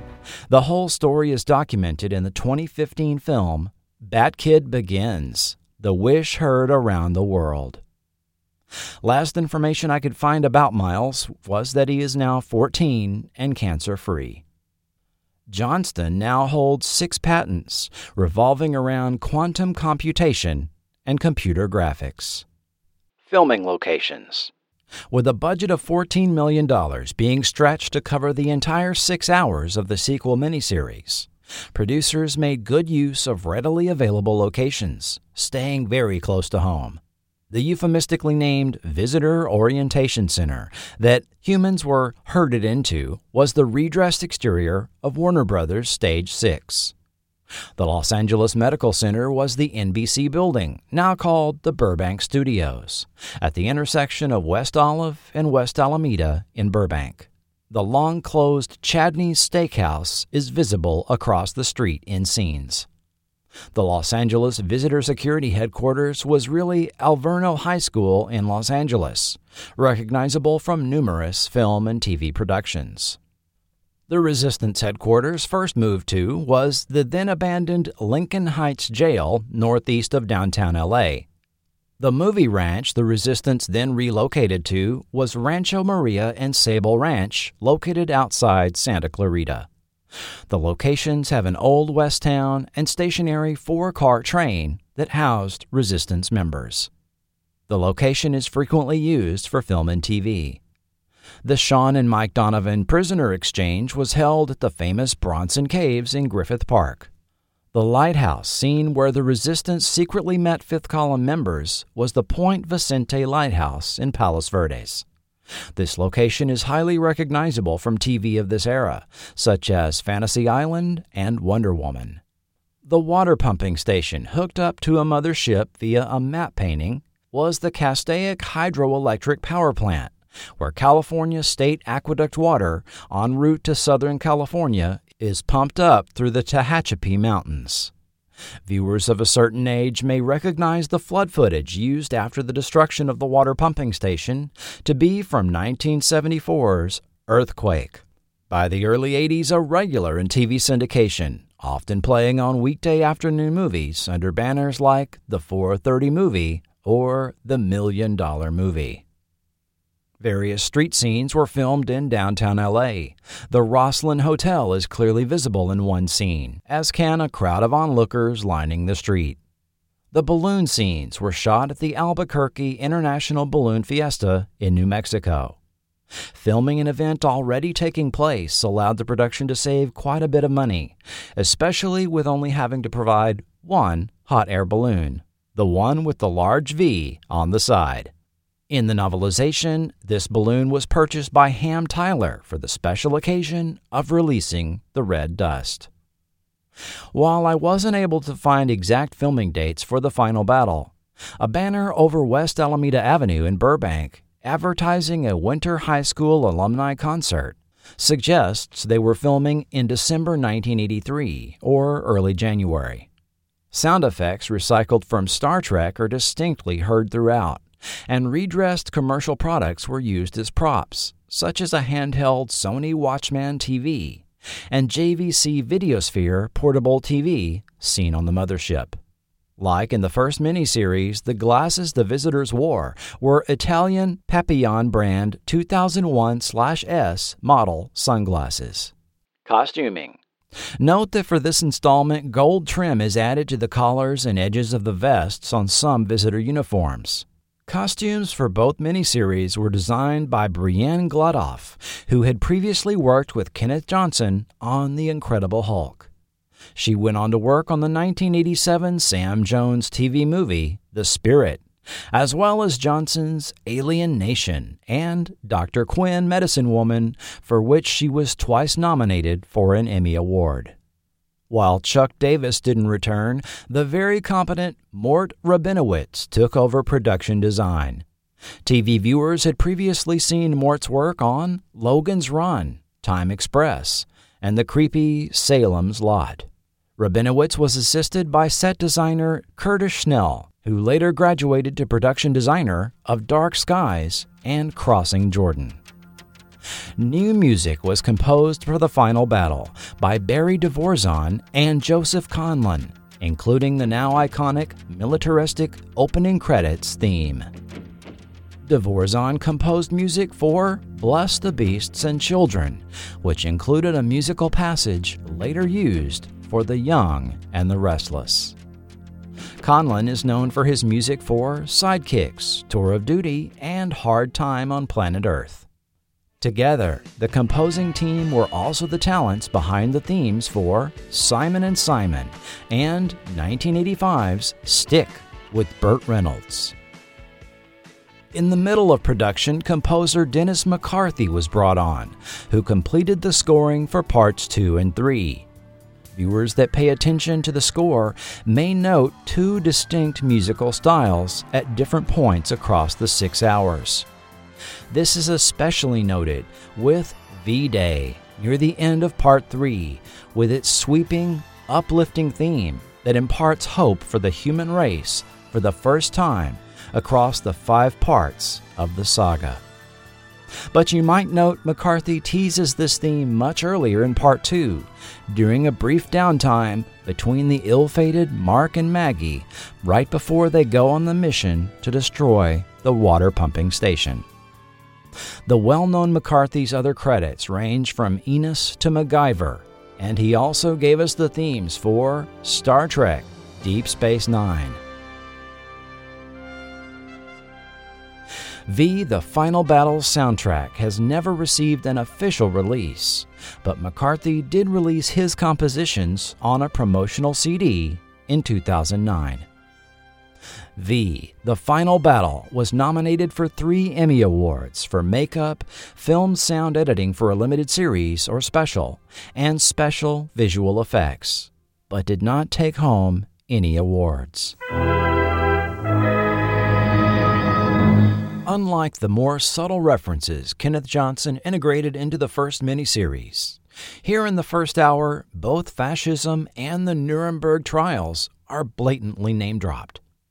Donovan and his mother also have an interesting conversation as her cozy position of relative privilege allows her to basically ask, "What fascism?" Look at us. This is crazy. Why have you forced me into this position? Because you said it could never happen here. But we woke up one morning and we were in a fascist state. Those of us who respect law and order are free. It's criminals like you who cry fascist. You're just as free as the leash you're on. You tug it too hard, they'll hang you by it. Good night, Mother. Don't test me, Michael! I'm warning you. You'd shoot your own son? In another outright reference to World War II, visitors sympathetic to the human cause are now called the Fifth Column. A fifth column is a faction of agents that work to undermine a nation from within, using either overt or clandestine means. The term originated in the Spanish Civil War, as General Emilio Mola Vidal's 4 army columns marched on Madrid, Spain. The general referred to his militant supporters within that capital as his Fifth Column, intent on undermining the loyalist government from within. During World War II, propaganda posters began denouncing Fifth Columnists in the U.S., whether these were perceived or actual. Life magazine warned the public of the domestic signs of Nazi Fifth Column everywhere.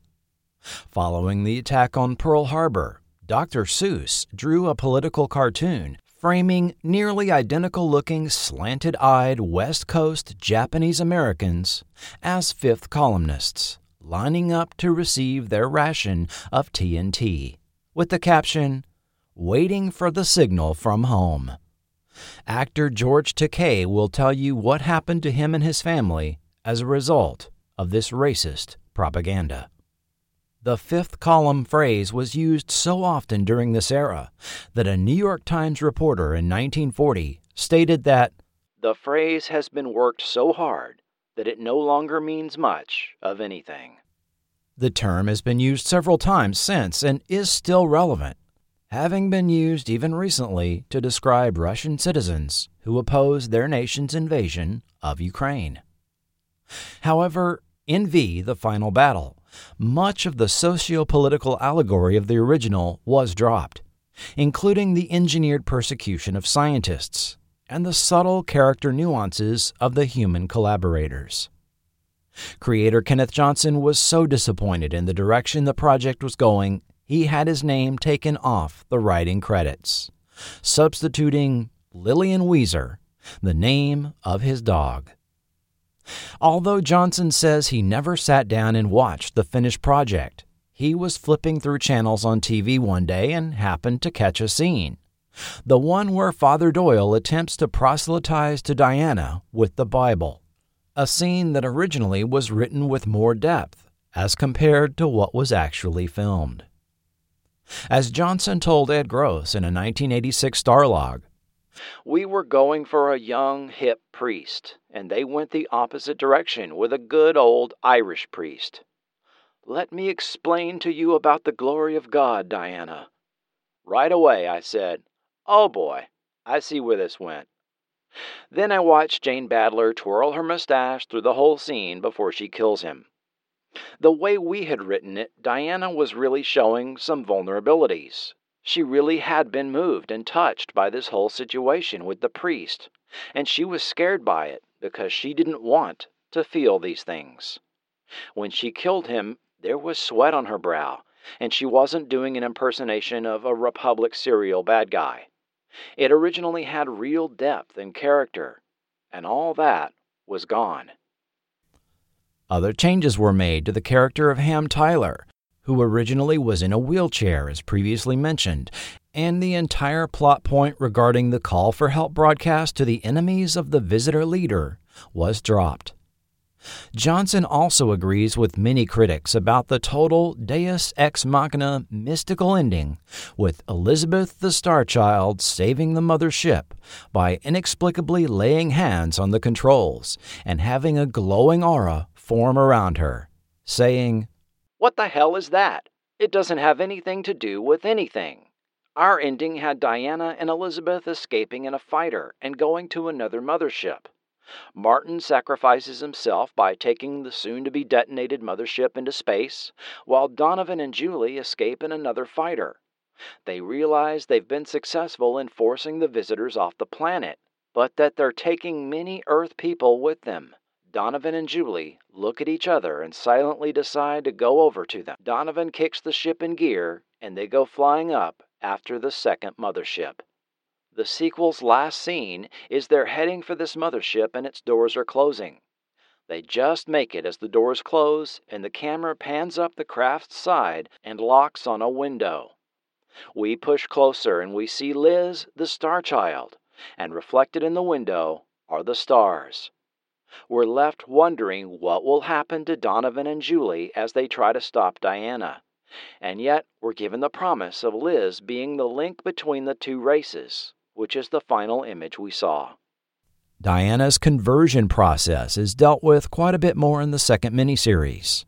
Seemingly a combination of technology and psychology, this was intended to break the will of the subject and make their personality malleable to support the objectives of the visitors. Conversion was time-consuming and its reliability questionable. Thus, it was reserved for high-profile targets.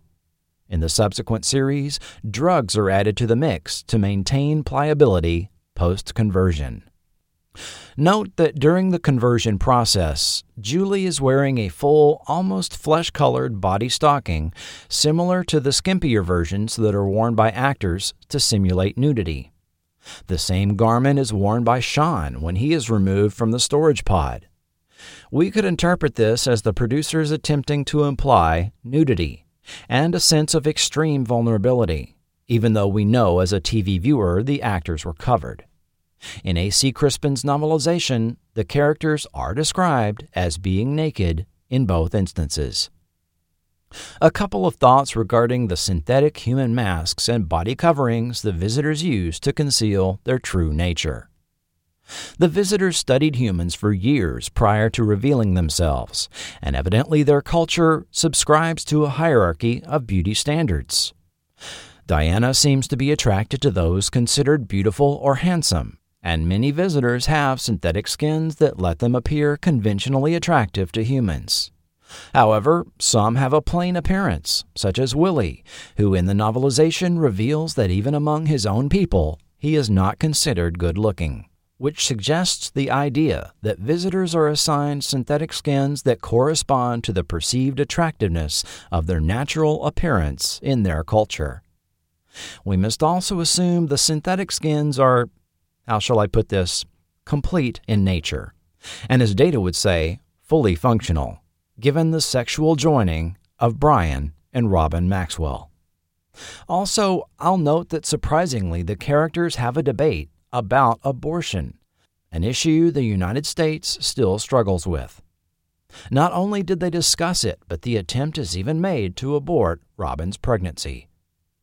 In the 1980s, the topic showing up in scripted primetime television was not as rare as you might think. Family, Call to Glory, Spencer for Hire, Dallas, Magruder and Loud, and even Webster all had plot lines where abortion was considered by a main character. However, in these instances, it was presented as a faux option, something the character nearly always chooses against, or the issue is made moot by the plot development of a miscarriage or false positive on a pregnancy test. A TV character depicting as choosing to have an abortion, however, was extremely rare.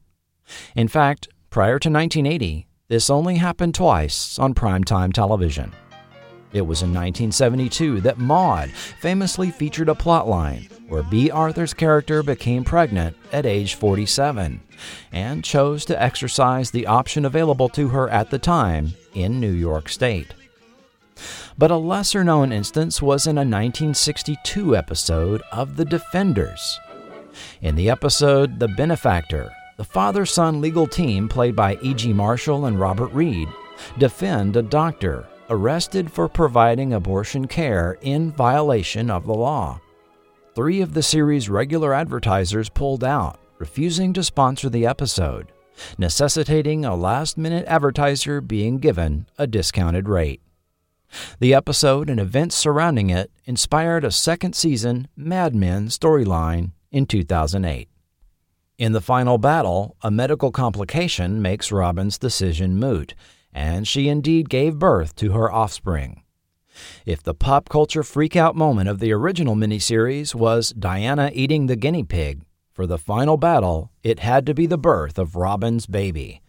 Or make that 2 babies, as viewers sat spellbound at the conclusion of Part 2 to see first an apparently human infant girl with surprise serpent tongue, then an entirely reptilian infant, albeit with blue human eyes instead of the red, vertically slitted pupils we know the visitors have, crawl out of Robin's womb on its own.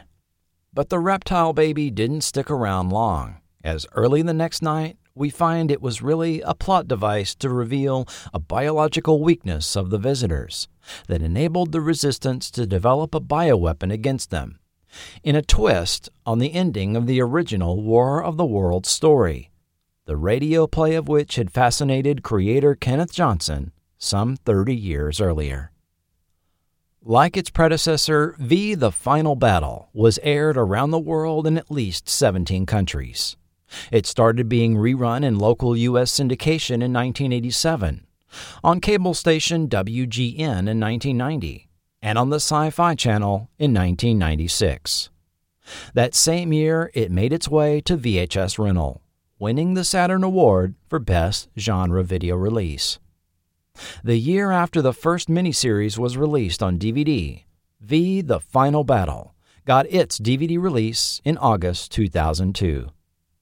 A Blu-ray of the miniseries was released by Warner Archive in 2020, and the title remains in print on both disc formats. Immediately following the success of V: The Final Battle in early May, NBC decided they wanted a weekly series for the fall of 1984.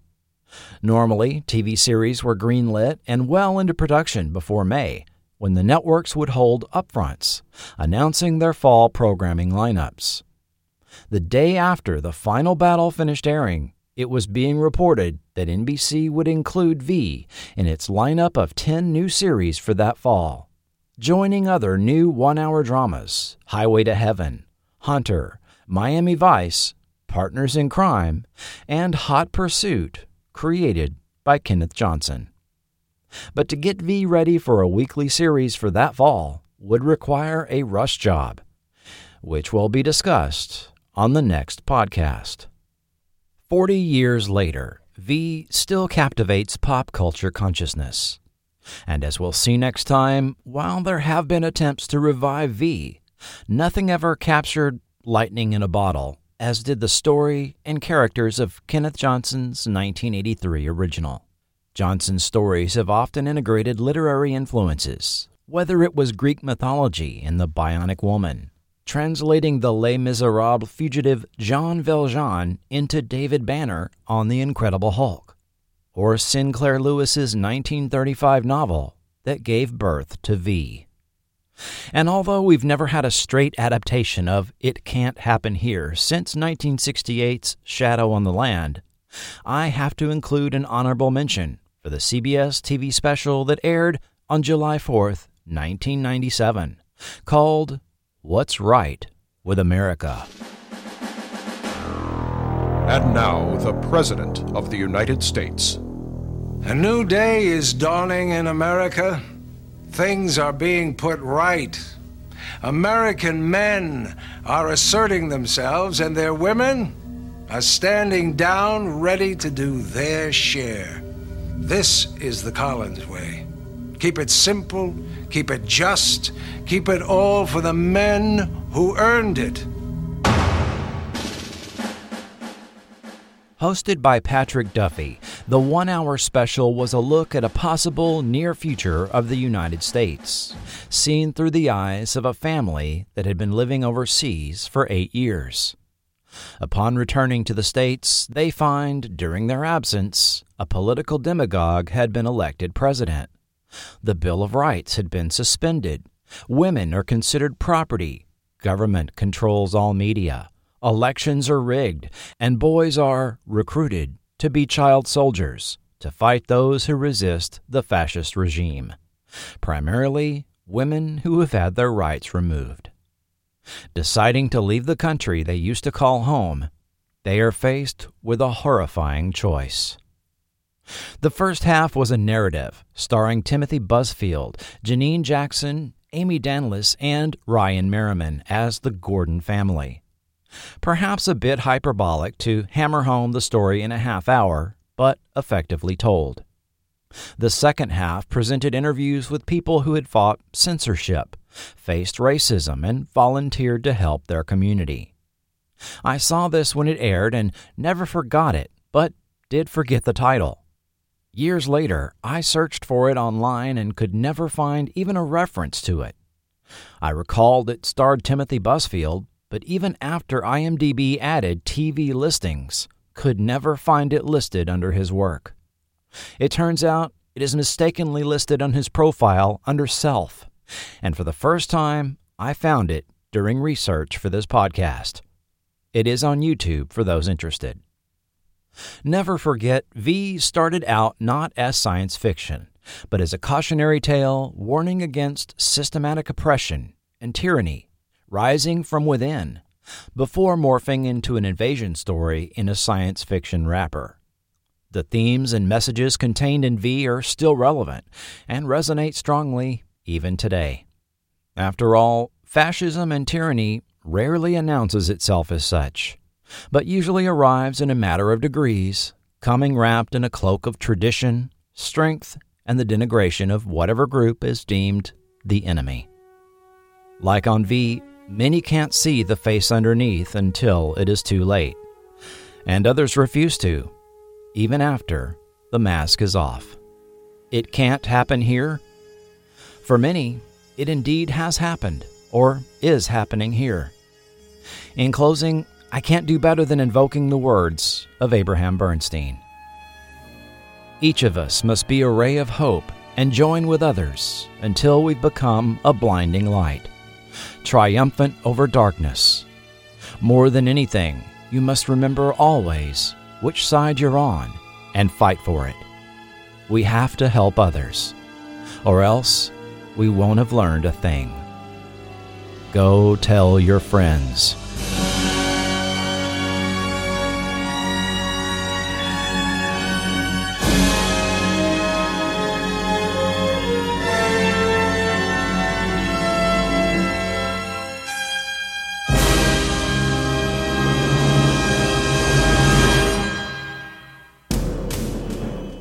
Next time on Forgotten TV, it turned out the final battle was not so final, as V returned to our screens in October 1984 with a weekly TV series. But could it maintain the quality of what came before?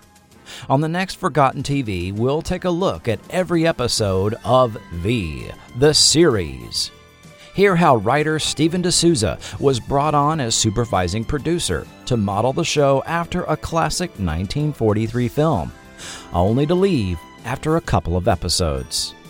Hear the real reason Episode 3 was pulled from the airing lineup, the ominous mid-season retooling.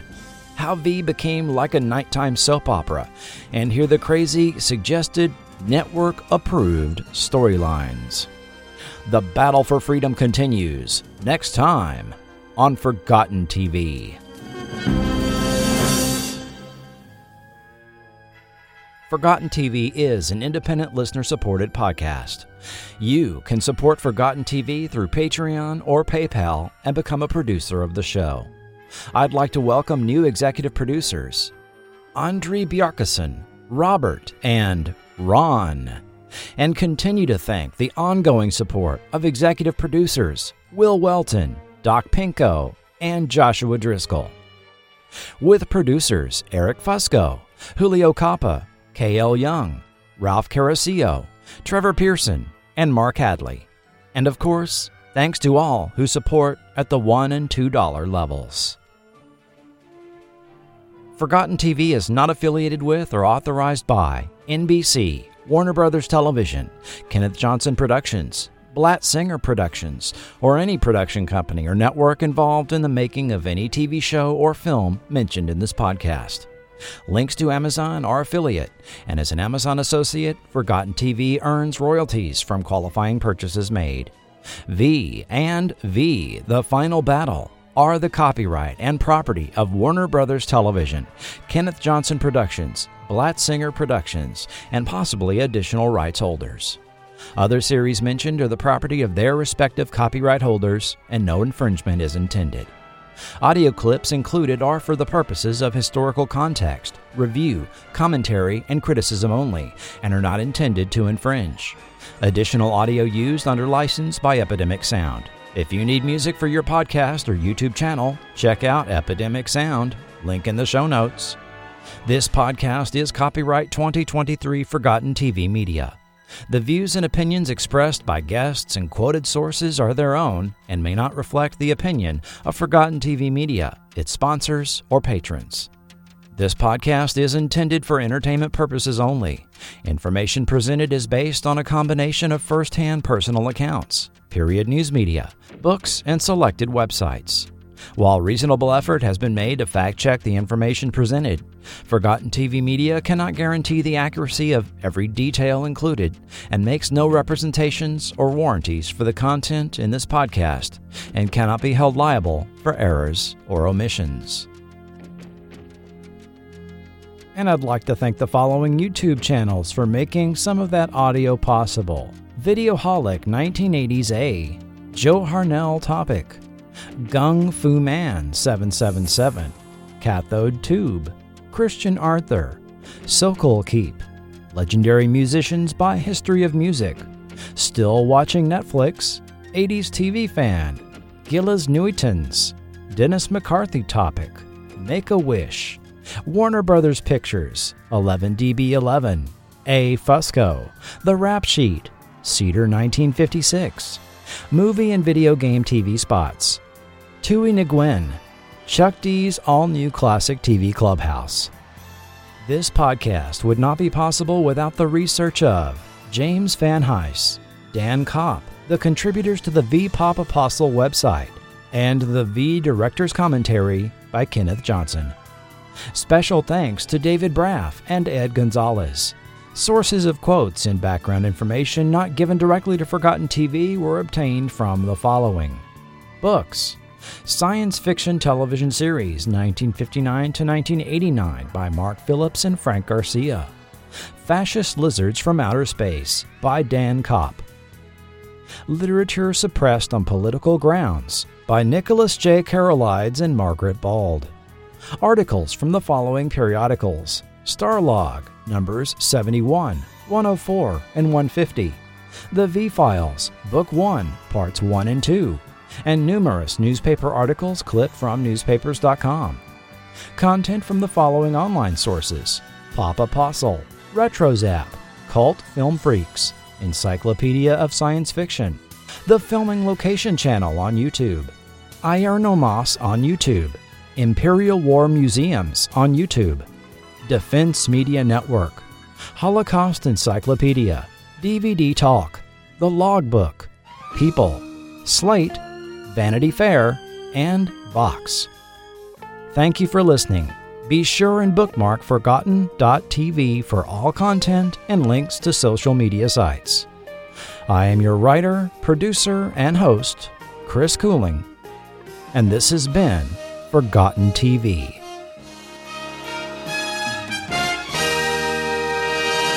Damn scientists.